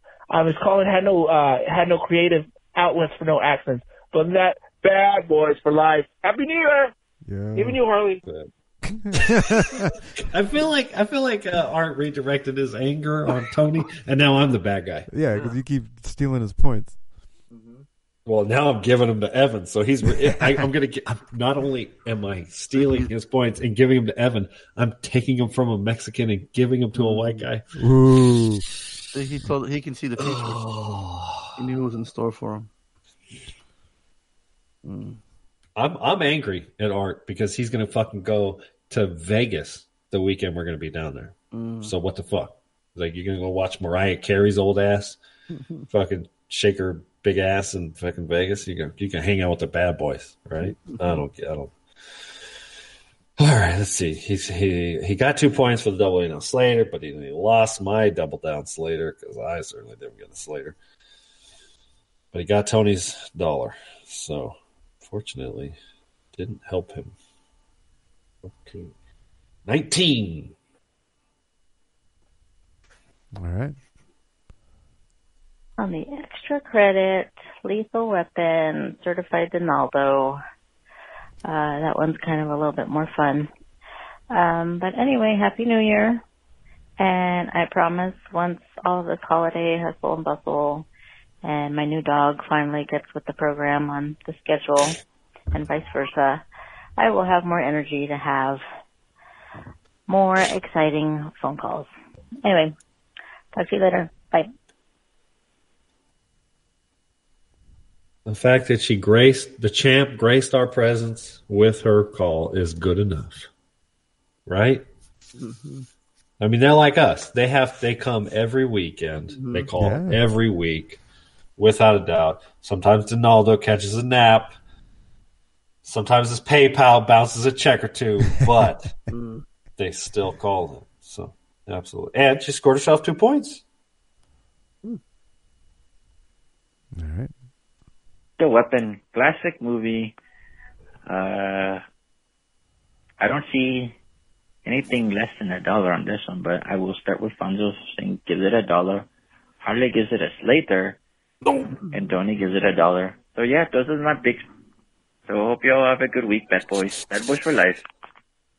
I almost wish the podcast was like we used to do it when it was live. Because you'd almost want to like, are you sure? Are you sure you want to give me the Slater and Fonzo the $1? Like, he picked it, not me. Like, you know what I mean? So it's all right. He's still leading. He still got 22 points. King Dingling. Is this going to be the season where Donaldo wins it? I can see it. Donaldo avenges his soda stain. Yeah. I mean, you're still recording in the same room, right, Fonzo? 10 years later. I've gone through wives, houses, jobs. This motherfucker's still recording in the same horde den. Love it. Awesome. It's changed the look, but yeah, same. Yeah. That's cool. Tony too. Tony's the same. Oh, no, gone Tony. through a couple houses. Tony's moved. Tony's moved quite a few times, right? Yeah. That's right. Let's see. Who we got left? Reed and Jem? Yeah. Yeah, Reed and Evan. Right. On to Lethal Weapon. I revisited this not so long ago, and it didn't hold up in my mind as well as I thought it had. Love this maybe guy. I was thinking of 2 or 3, certainly not 4. I think Certified D, dollars all around. Hope you had a wonderful Merry Christmas, and you got lots of comic books and pop vinyls and things as such. And hope you enjoy your New Year's celebrations. Anything to add, Tim? No. No, that's it. All right, Bad Boys for life.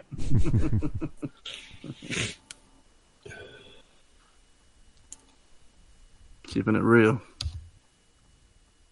I feel like we need to have another women's podcast of all the spouses. Evan, obviously, he's married. He's got. I saw a woman in that picture with a child. So somebody gave birth to that child. You got Angie. She's got a significant other. We could have the one dude record with Reed's wife, Art's wife, and Donaldo's gaming console. It could get co-host. So you're saying like our wives do the podcast, but their significant others do the guesses? Yes. Ooh. That could be interesting. Yeah.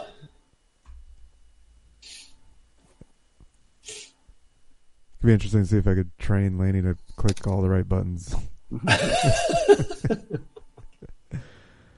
right, here we go. Evan, let's go.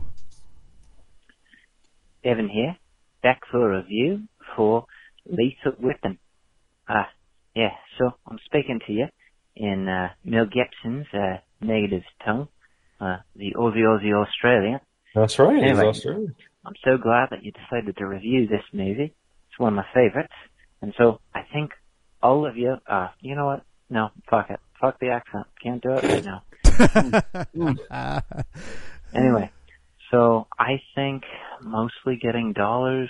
So, Tony giving it $1, Fonzo giving it $1, Harley giving it a Slater. I'm not going to get along with this one now. Dang, that's 2 that thought you were going to give it a Slater. That's 2 that mismatched that. Yeah. Bad Boys for life. Talk to you later. Thank you, Evan.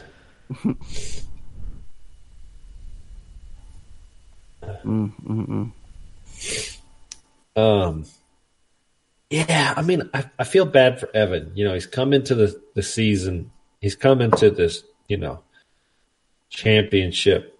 This is like, I don't know, 5th or 6th season. I mean, we've had quite a few, and shout outs to the players who've been playing it for this whole time. Angie, I think, wasn't the first. I think the first we had Reed, Art, and Dee, and then Angie came like one season later or something, and obviously I think she's been killing it ever since. But I feel like it takes a bit, right? It takes a takes some time to learn our tastes. Yeah. I mean, even like I always feel like Dee should know, especially with these older movies. No, Dee's just playing the slow, consistent turtle game. Right.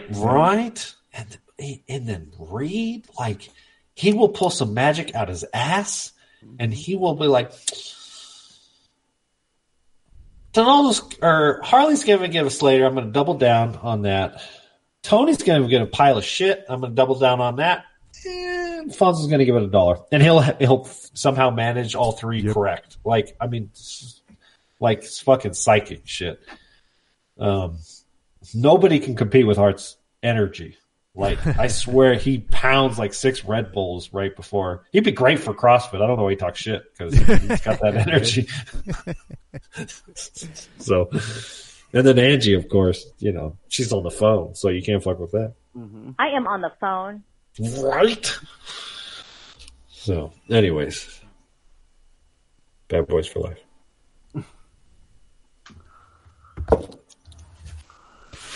All right, so where do we end up?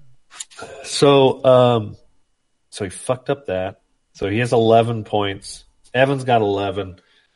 So we're finally starting to come apart a little bit. Evan's 11. Art is 19. Angie and Reed are tied at 20 and Dee at 22. Mm.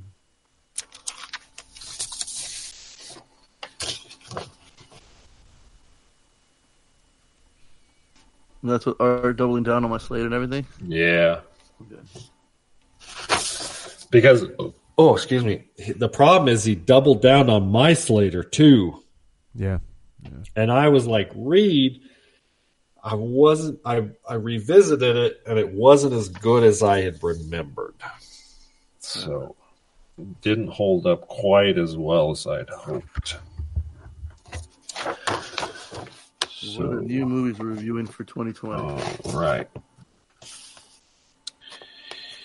So, to keep with the theme of Old Man Martin, I'm going to pick a movie I know y'all bitches haven't seen because we don't go back this far. Although it was remade a couple years ago, and I didn't hear nothing about it. So I don't know if it didn't go to the theater or something. But yeah. And I don't know how to pronounce the title of the movie. So a man befriends a fellow criminal as the two of them begin serving their sentence on a dreadful prison island, which inspires the man to plot his escape. Steve McQueen, Dustin Hoffman, 1973. Papillon? I'm going to guess Papillon. It's got an 8.0 on IMDb. It's one of the classics. If you're into old movies. And then it was remade in 2017 with Rami Malek and Charlie Hunnam. Yeah. Interesting. All right. So, but we're going to go OG before we... And even the remake has a 7.1, which isn't bad, all things considering. So, but neither one of you ever seen this, right? No. Yeah. Cool. All right. Cool. So there you go. Papillon. So I don't know if Papillon is the name of the... Oh, Papillon is Steve McQueen's nickname. The character's name is Henry Papillon Cherrier. I don't know. I don't even think I've never even seen a trailer to this. I just was like scrolling through. Oh, you know what it was? Is that we watched something with Dustin Hoffman, And I was like, I need me some more Dustin Hoffman. I don't know. And so this one came up, and it's an 8.0 on IMDb, and it's got fucking Steve McQueen in it. We just saw Steve McQueen in Once Upon a Time in Hollywood, or at least, sort of. So anyways, it's a little long, 2:31. So, but if we're lucky enough, Fonzo will continue to be sick through the week, and he'll have plenty of time to watch this. Sorry, bad boy. All right. So I'm going to go against normal extra credit tradition, and I'm going to assign a homework. Because before we started the podcast, Harley brought up a Reddit post about somebody saw 192 movies in the theater in 2019. Oh, boy. And they gave 3 movies a 10 out of 10. Interesting. And I'm like, you know what? This is it. This is the last assignment of the 2019. Maybe we can squeeze this in real quick. And I think we're going to be doing our top 10 next week. I guess so. Next episode. So it's so much work for me. we could do it the following. Maybe we should do it the following one, because we could still give this one. Because I want to assign Monos. Alejandro Landes directed and screenplay. He's a writer and director. 10.4 on IMDb on a remote. Oh, you read it. On a remote mountaintop, 8 kids with guns watch over a hostage and a conscripted milk cow. The guy's comment is hands down my favorite movie of the year, and honestly high on my all-time list. It's Apocalypse Now meets Lord of the Flies with some Beasts of No Nation thrown in. Oh, I want to rewatch that, because I was just reminding how good that was. Yeah. Brazilian filmmaker. Let's do this.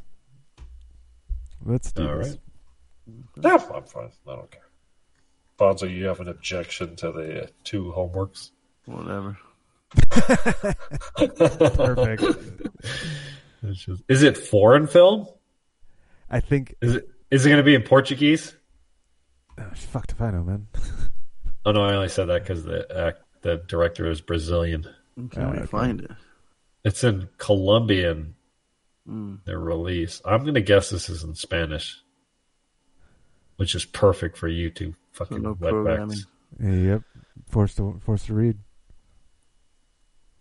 Well, wait. When you two watch a movie in Spanish, oh yeah, it's definitely a struggle to keep my eyes on the scene instead of going to the subtitles when I understand what's happening, or sometimes it can be distracting. Like you get if you hear what they're saying and then the subtitles don't quite match up what they just said. Yeah, sometimes it's a little distracting. I feel it's got to be interesting for you guys. And Tony, correct me if I'm wrong, but was Spanish the first language that was spoken to you when you were growing up? I learned both at the same time. Really? Oh, yeah. Well, and Fonzo, correct me if I'm wrong. Fonzo was the first language you heard, right? Mm-hmm. Spanish was the first language you heard, correct? Yes. Yeah. So you guys are slightly different, but at the same time, you at least both heard Spanish growing up as the first language. Yeah. But obviously now you speak English 99% of the time. I have trouble speaking Spanish now. It takes me like 10 minutes to warm up my you do lose Spanish a little brain. bit. Yeah. Mm-hmm. Yeah, interesting. So Fonzo, when you watch a Spanish film, do you watch it with English subtitles and read along to the Spanish, or do you just go full on Spanish? I do both. I can listen and then read. Okay. Just to kind of match it. And does it frustrate you sometimes? You're like, that's not what it fucking said. No, I just feel like that's how they worded it or whatever. Yeah, doesn't bother me. Because I know translations can obviously be hugely different, hugely inaccurate kind of thing. So that's interesting. Mm-hmm. All right, cool. And then I'll just be the honky reviewing it from the English subtitles. Let me know if you guys can find it online. I couldn't find it. Oh, you couldn't find it. Uh-oh. I didn't even think about that. Oh, boy.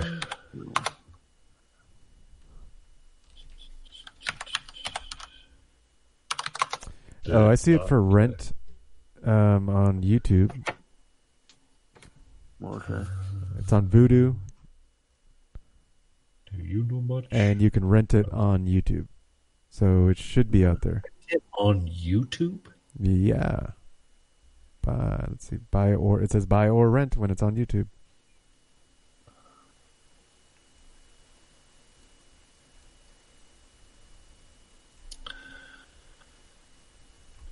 Looks like it's on Amazon. I think it's on Amazon. Yeah, it's not hard to find. I mean, it ain't fucking. Yeah. It's $6 to rent. There's cheaper versions to rent at Fonzo.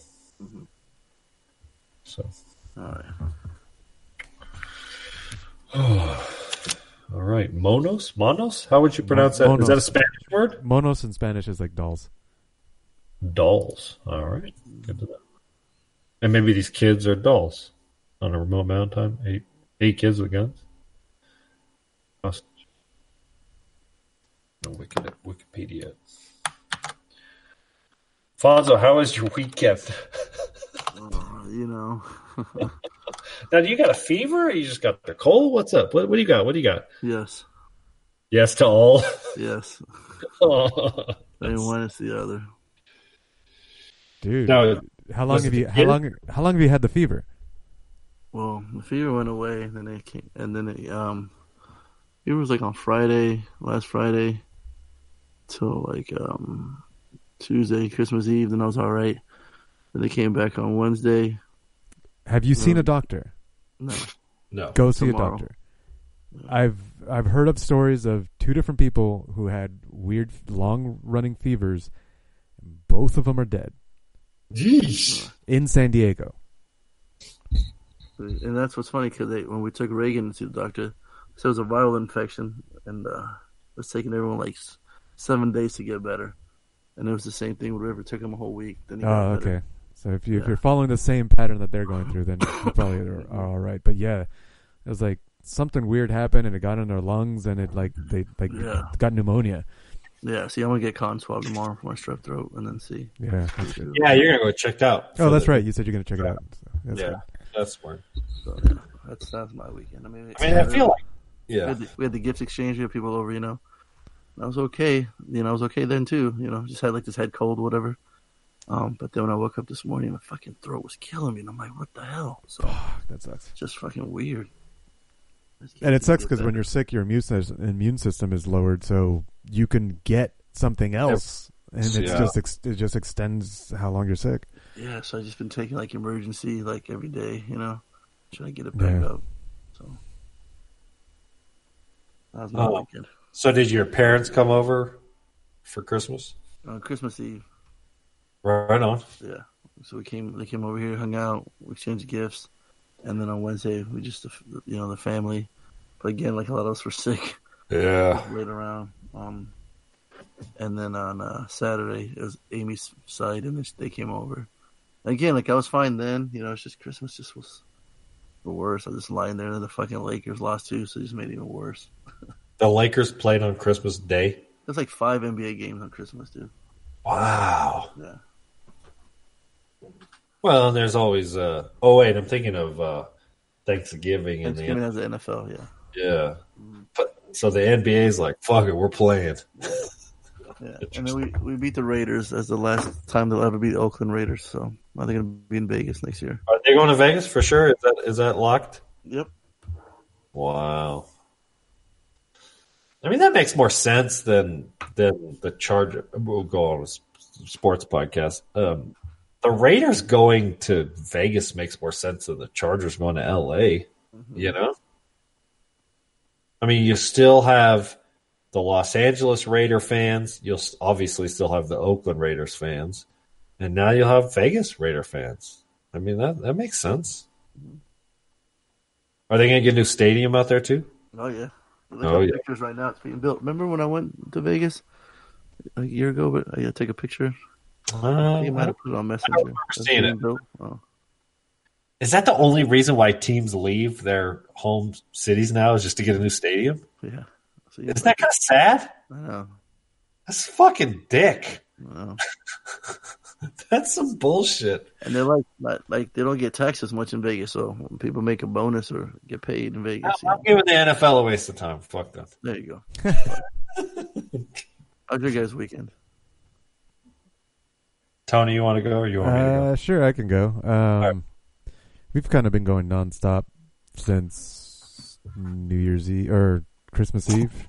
My family for 12 months straight. Huh?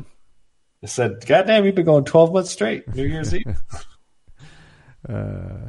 Let's see. Yeah, so my family does celebrates Christmas Eve, or we hang out with my family Christmas Eve.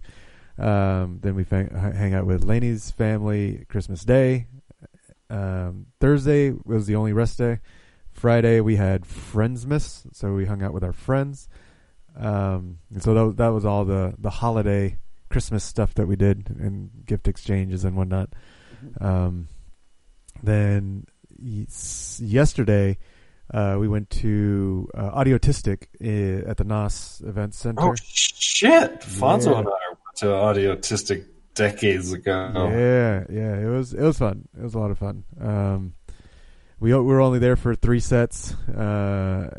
Just we're old, so not high on 4 different drugs. No, sober, man. Exactly. That's the thing. You're sober, so you don't have the fucking stamina to go for 12 hours. Well, no, I could go. I'm the main issue that my mistake, I guess, on Saturday was that I did a WOD at CrossFit that had really heavy deadlifts under fatigue, and so my back just blew out. I'm headbanging, and I mean I go all out, so I threw. I leave everything out there, including my back. So, and I was actually willing to stay there, but this was up in San Bernardino, and Lainey was you could tell she was visibly cold. It was definitely a cold night out there. So I was like, I'm good. I danced my heart out. Had a bunch of people, dance with me I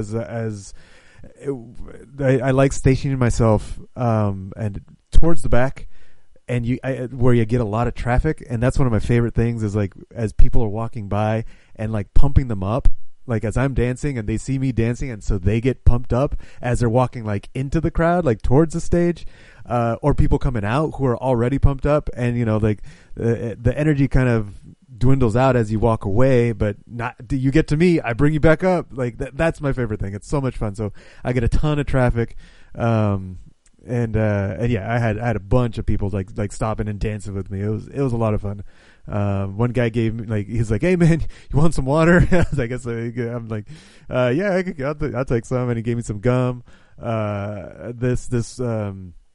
While I was dancing, like Lainey had this guy was. He had this one guy who was going a little too hard on the ground, and so he was like walking him through breathing techniques, like he was like doing some yoga stuff and like trying to like moving his hands like in a rhythm, and telling the guy to breathe like with him in the rhythm, like just trying to get him to calm down and be get centered again and get focused. And Lainey was kind of just like watching, and he catches her eye, and then he goes up to Lainey and is like he does something like it looked like he was trying to do a light show with his hands. But it looked like he was just dancing for her, just grooving with her. It was pretty funny. And I just let it happen. I was like, I don't care, we're all having fun. Yeah. And then at some point, he does the, the candy exchange. You do the peace, love, unity, respect hand, shake, and then you exchange bracelets, candy bracelets. Right? You know about that? No. About that? Fonzo? Say that again? The candy exchange. Have you ever done one of them? We did it. A plural handshake. Yeah, and it's then a plural handshake. Candy. Yeah. Yeah, I used to. Yeah, I remember people hand out candy. Yeah, we did it at my bracelets. wedding. Mhm. So I know Fonzo knows at least our example of it, but you Mhm. never heard of that, Harley? Never. Yeah. Okay. Never. Well, it's a thing. I was If you too look busy it up- staring at the DJ. I guess I don't know what the fuck. You never wore candy. I wore fucking a Padres hat and a Crystal Methods T-shirt to every rave I ever went to, and just stared at the DJ program or nerded out. Jeez. So there's the thing, candy exchange. You touch fingertips like in a peace sign, like both people touch a peace sign, and then they do the two halves of a heart, and then they touch their palms together, and then they interlace their fingers, and so that whole thing is supposed to be, Interesting. yeah. And so then as your hands are interlaced, you can exchange bracelets over your hands, right? So one person brings it over to the other side of the hand as they're interlaced. And so that's the candy bracelet exchange. But this guy, he did there's a and I don't know what the official term for it is, but it's a way to exchange necklaces. And so you do the peace love with both hands at the same time while your foreheads are touching. And then he exchanged he had this necklace and he gave it to Lainey. And I'm just I see this happen. I'm gonna just let it go. I'm just letting it run its course.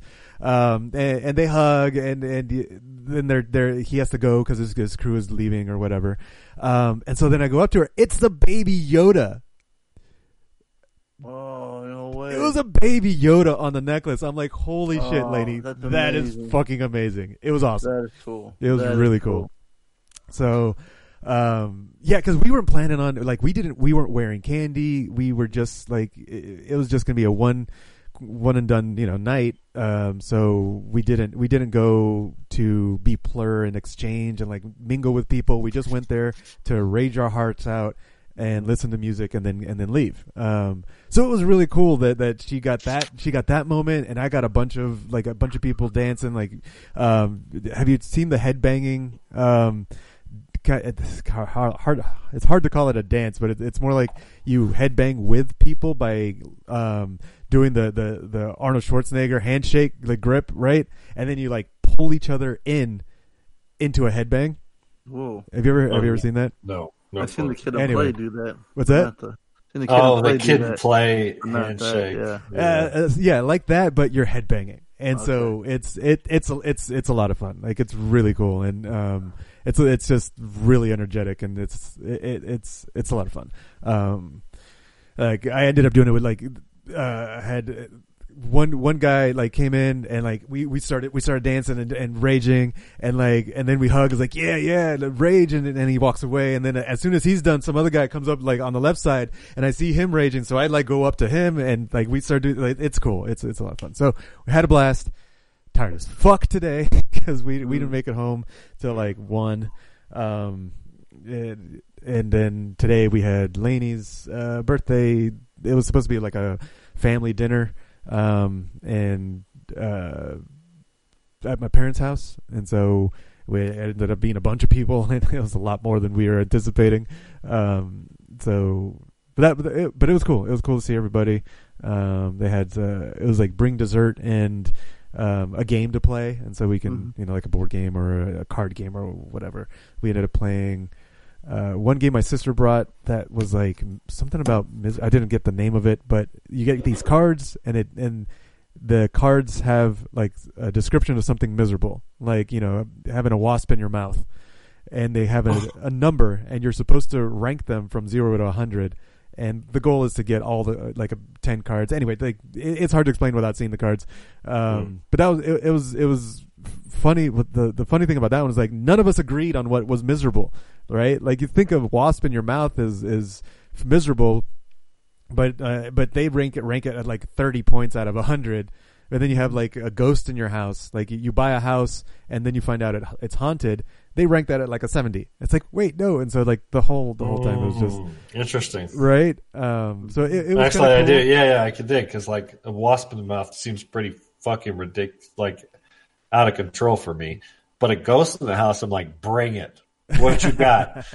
Right, but it seemed the pattern that it was following was pain isn't misery. Pain is temporary and can go away. But like a house that it's haunted, that's like the rest of your life in that house. That can last for a long time. It seemed like that's the trend or whatever, but it was kind of fun. Like a lot of the time was spent, just arguing and discussing like, no way, that's that miserable or whatever. That's funny. That's a cool game. Hopefully I'll get the name of it. Maybe next time I'll share it. But that brings us to today and running on fumes. So how was your weekend, Tony? I'm curious. Yes. Before I get to my weekend, because as a former, I wouldn't call myself a raver, but has been to raves and is a fan of what I would consider dance music. Obviously, I'm curious: is the rave culture evolution? And now you've been raving, I would argue, significantly longer than Fonzo and I was raving. And while I've been listening to dance music longer, it's what they play at raves. I don't know that's necessarily what I consider dance music anymore. So right, they still play them, but there's lots. They're like the side. Correct me if I'm wrong. It seems like that's not the main stage anymore. There are raves where house music that you consider house music is the main stage. Right. They have raves for every genre and every subgenre and every sub genre. Like they're all over the place. So there's still money to be made for like 40-some-year-olds. Oh, for sure. For instance, the Audiotistic that we went to, they had two stages. We were at frequency 1.1 stage, and that was like heavy dubstep. Then the other stage was more house. And like we stayed at one stage because that's what we wanted to listen to. Because you like that. Okay, so let me ask you this: when you got into like rave, I don't want to say culture, but like rave music and rave culture, has the main stage changed significantly, or is like the dub? Okay, so please explain that. It's changed. Subtly, like significantly over the last I've been doing this for what are we at 2019? Close to 10 years, give or take. Was I raving when we first started? Holy shit! I'd say maybe not right when we first started, but within a year or two, I'm sure. Yeah, so maybe like 7-8 years. Okay. Main stage was definitely not entirely house. Main stage, they would call it like big room house, was very poppy. It was house music, and it was a little dubsteppy, but it had a lot of pop music mixed in. Okay, that was like the thing, like the kind of shit you hear on the radio, pop music. Yeah, like pop music, but mixed into house music and dubstep. Like that was the main stage music when I first started, and now it's still like that, but it has a lot more heavy dubstep in it. There's and a lot more trap, which is hip hop mixed into house and dubstep. Well, that's what I've always said. Like dubstep's like it's like hip hop beats per minute. It's like drum and bass, but half speed. And they do mix that up too. Like and right when I talk about the dubstep, I don't mean just the BPM, which is what you might hear when you hear the term dubstep.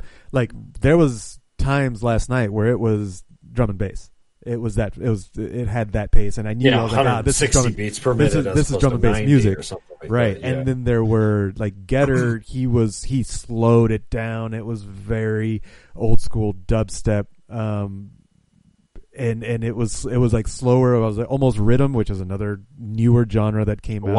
What rhythm? genre? Have you ever heard of fucking rhythm? Rhythm, RIDDIM. No, never. Yeah, it went through a phase where people made fun of it, and it was, but it's just like it's like heavy. It's almost heavy slow house. It's so hard to describe. Let me fucking play. I'm gonna pulling up on some YouTube shit. I'm curious. Slow, heavy house. Let's see. This is 2 years old. Let's see if I would call this rhythm. Yep, that's it. Yeah. So not house, but it's got the dub wubs. It's just got the big kick. It's got the kick, but yeah, it's slow. It's like 100 beats per minute or something like that. And the big thing about it is that it's like this. It's just repetitive and just goes. So when I think it's just house, got a main kick. Yeah. Right. When I think house, that's one of the things I hear, because when I go to the house stages, it's very repetitive. Like you have the same repetitive sound over. Boom, snap, or right. But it's not. It's like for like 30 seconds to a minute. It's long, extended of the same sound. That's what rhythm is, but with heavy. That sound you just heard. Like it's very, when you say very heavy, do you so mean okay? So when I say heavy, baseline? Yeah. So that sound, I associate it with the word heavy. What, the kick or the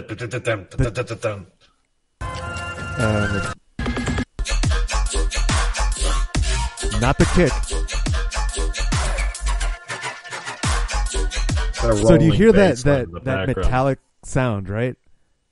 That's a low, it's a low frequency sound. Yeah, you're thinking of the bass line. Right. Gotcha. Right. Not necessarily not the core, not the dun dun dun dun dun dun dun.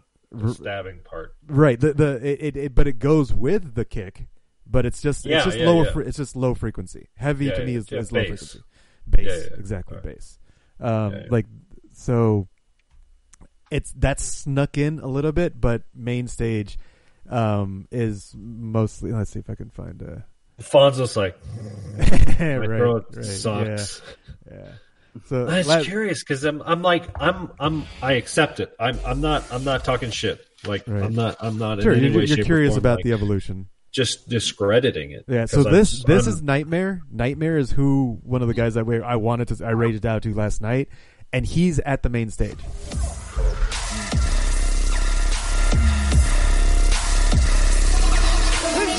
So this is about 10 minutes into the set. Let's break the fucking rap!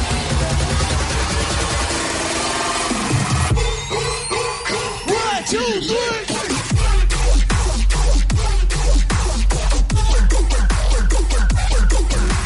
Yeah, it was just it's super bass driven. Yeah, that's why people love it in big venues because it's super bass. It's just tons of distortion. Right, and everybody so just turns the fucking gain meters to the roof. Right, but and the thing like with main stage and dubstep, they all have a drop. They all follow the same pattern of a build up and a drop and a build up and a drop. Of course. Whereas rhythm doesn't really have the drops. House stages don't really have drops. They have little. They don't have the low frequency drops. They have breakdowns, not drops. Yeah, exactly. So that's like the big differences in the different stages. Yeah, it's interesting because like as the old school, and Fonzo, you have some insight into this too. Like growing up listening to like progressive house, the old Global Underground days, You're like an 8-minute long song with one big break, right? And then it was just one big like crescendo and then the song plays out and then it slowly breaks down. I mean, you're talking about like early 2000s. The average house song is 9, 10, 11 minutes long. I mean, these are hugely long songs, relatively speaking. Yeah.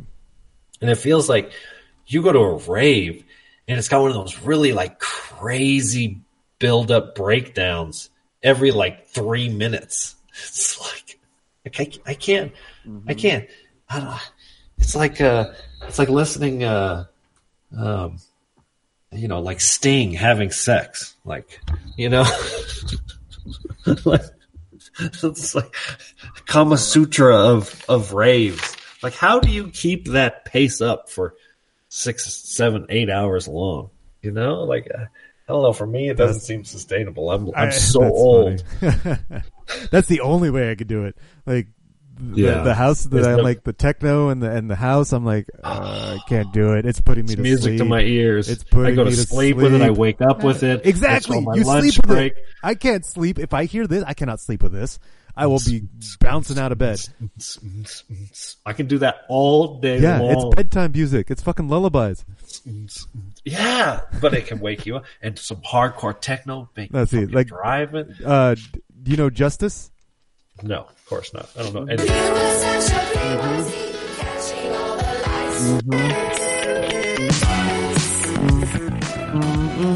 Yeah, some disco, new disco pop. Yeah, I like that. They were there?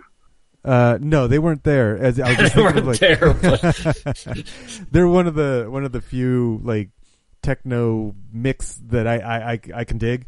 Like I was like, all right, yeah, they're good, but like I don't even know. San Diego has a little musical event that it's called CrossFest, CRSSD. Does this have something to do with CrossFit? No, it's CRSSD Festival.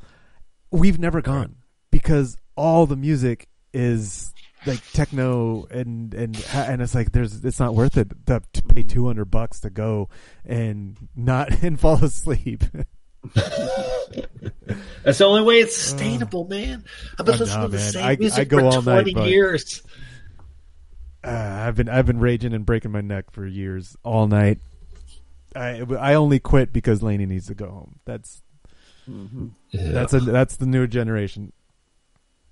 Yeah, I mean, what you were explaining to me, I'm like, I couldn't do 20 minutes of it. You already headbang and mosh? Let me know. Oh, I know. That's what. Now the interesting thing is, it's the heavy metal like headbanging thing, mixed with like, I want to hold your hand, I want to help you breathe, with the plur, with the like old school rave culture of like unity, like we're all brothers and sisters. Like, give me a hug. Like, I feel like that's still part of the culture. Oh, absolutely.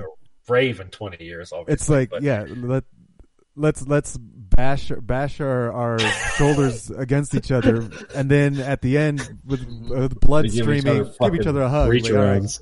I love it. That's fucking hilarious. Yeah, that's crazy. So it's pretty wild. Good. I was curious. So. Got me all pumped. God damn it! I'm not gonna be able to sleep. I'll just put on one of my mixes. Put on one of your mixes. Put you right out. I gotta post one of my mixes. I haven't done one in a couple. I keep doing. I keep playing every couple of weeks. Right, I'll do like a 2-hour mix. You know, the other day Chris was in Sacramento a couple of weeks ago, and I played in the middle of the afternoon for a couple hours. And I kept fiddling with the digital aspect because now I've gone, like everybody, I've gone to Tractor. I've gone, digital. Right. Which it's like opening Pandora's box in regards to loops and fucking samples and effects. There's a million effects, and the parameters of effects is just bananas. I mean, it's just over the top. I mean, it's Michael Bay with fucking CG, right? I mean, it's an indefinite amount of. So I'll start playing a mix, and I'll just start fiddling, going batshit with effects and loops and stuff and hot cues and stuff. But I inevitably will make a mistake, and it creates this huge train wreck or this huge spot in the music where you're like, whoa, that sounds like shit. But because I'm recording it live, it becomes this. And so as the perfectionist DJ as I've always been, I'll play back the mix the next day and listen to it or whatever. I'll take it. Obviously the gym is the big thing. I get on the treadmill, I walk fast paced and listen to my mix. And I'm like, oh my God, this is so bad because there's so many fucking just terrible, little mistakes. To the naive ear, they're like, yeah, that's fine. I didn't really notice anything. But for me, it's like fucking terrible. But I haven't been able to record a really good set in probably 6 months kind of thing, or a year, where I'm like, yeah, that one I would let other people listen to. So, I mean, there's some just brilliant music out. I mean, the amount of producers, if you have the time to listen, is amazing. I mean, it's not like movies where all the good ones are old. There's phenomenal producers still making amazing music. And a lot of them are young, kids in their late teens, early 20s, which is, from my standpoint, just amazing.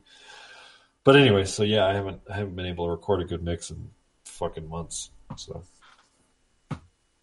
but anyways, I'll make one just for you, Tony, so you can go to sleep to it. Perfect. My weekend. Okay, Yeah. so today is Sunday, Christmas. I talked about Mazzy's. That was yesterday. Just did the gym yesterday. Today, did a bunch of rearranging of furniture today in the house. Chris got a kink in her ass. She wanted to move a couch here and a couch there. In my eyes, it's not better. It's just different kind of thing, you know. But that's, you know, whatever. Christmas was cool. We went down to Sacramento.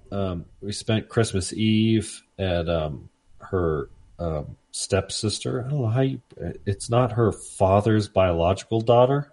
It's her stepmom's biological daughter. Like, how do you work that out? But she's grown up with her. She's known her since, you know, she was an infant. So,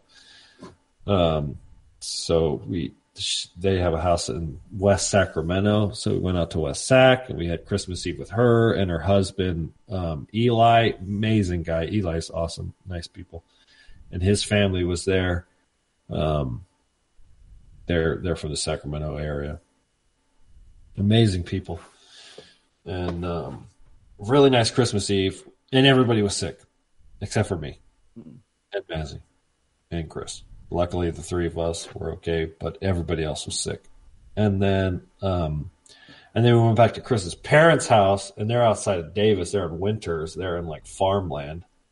And so the idea was for Cerise and Eli, her husband, and their son Kai, which is this adorable little like terrible 2-year-old, and they were supposed to come like late Christmas Day. But Pam, Chris's stepmom, who's been her stepmom for 30 years,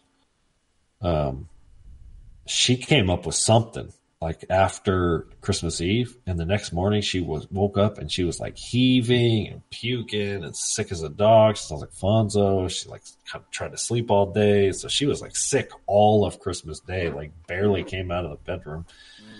She thought she had the norovirus, so she didn't want to breathe on anybody. So, and then Chris's dad, he was like fighting a cold for the last week, and he's 76 years old. So, you know, you get a cold when you're 76 and it kicks your ass for a week. So, and then we were there till Christmas, the day after Christmas. So I helped him, replace the battery in his truck, do some other little maintenance around the property. Cause they own like 40 acres, and it's like, they're too old to like maintain the property themselves. So they typically have like help come. But you know me, I'm like a Mexican at heart. So I'm like, hey, what can I do? Like, can I help? Like, let me do some work. So we did a bunch of work around the property, and so that was cool. And then helped take care of the horses for the week. So that was cool. And then we came home the day after Christmas. Luckily, there was no traffic. The weather was fine. And then just been hanging out. I start my new job on Thursday, so I still got, goddamn near a week off. I got tomorrow till Thursday. I don't start on the 2nd. Because I'm old, I don't celebrate New Year's. I go to bed at 10:30 at night, except for on podcast nights. And so, I don't really have any plans this week. What do you guys got coming up? Fonzo, you got to go back to work on Tuesday or something? I got to work New Year's Eve, yeah, but I'm working the early shift, 8 to 7. Oof. Yeah. Well, that's fine. You go to bed at fucking midnight on New Year's Eve anyways, right? Yeah. Well, not lately. So, Tony, you got any plans for New Year's? Got another rave tomorrow night. Where's that at? San Diego Sports Arena. Oh. Yeah. OMFG, hosted by LED. They got a New Year's Eve bash down there. We're just doing one day. I think it's a 3-day event. So just doing the one day for tomorrow. Want to catch Rez. And then on Laney's birthday / New Year's Eve / our anniversary, I'm not sure if we're doing anything. We might just chill at home, have some friends over if they want, play games here, you know, something simple, and that's it. Yeah, nothing crazy. Other than tomorrow's rape, yeah, and then nothing. Pretty chill for a New Year's Eve. Yeah, you need to fucking you need to rest. Between the CrossFit and the head banging rave music, do I need to remind you you're not 28 years old anymore? Yeah, no, my body's reminding me. I keep on kicking it back.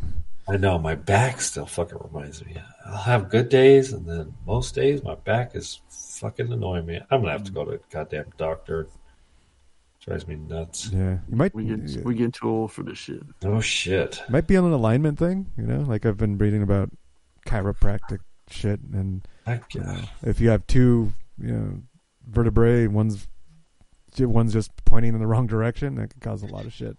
Everything I've read indicates, and when I like feel my back and like the pain and stuff, I'm like, dude, that's a herniated disc. Oh, like right, I have a herniated disc. I'm guaranteeing. But then every time I like everything I read about herniated discs shows like pain down your leg, and I don't have any of that.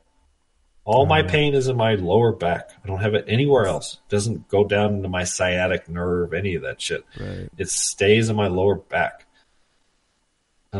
So then I'm like, maybe I don't have a herniated disc, but I don't know. So. Yeah. But my fucking primary care physician's a fucking imbecile, and so I'm like, ugh. So I'm not in a hurry to go see him, just so he can recommend me to somebody else, and so I can pay some more out of the pocket. That's the problem. Yeah. I'm so goddamn cheap; it gets in the way of my own health care, even though I have good health care.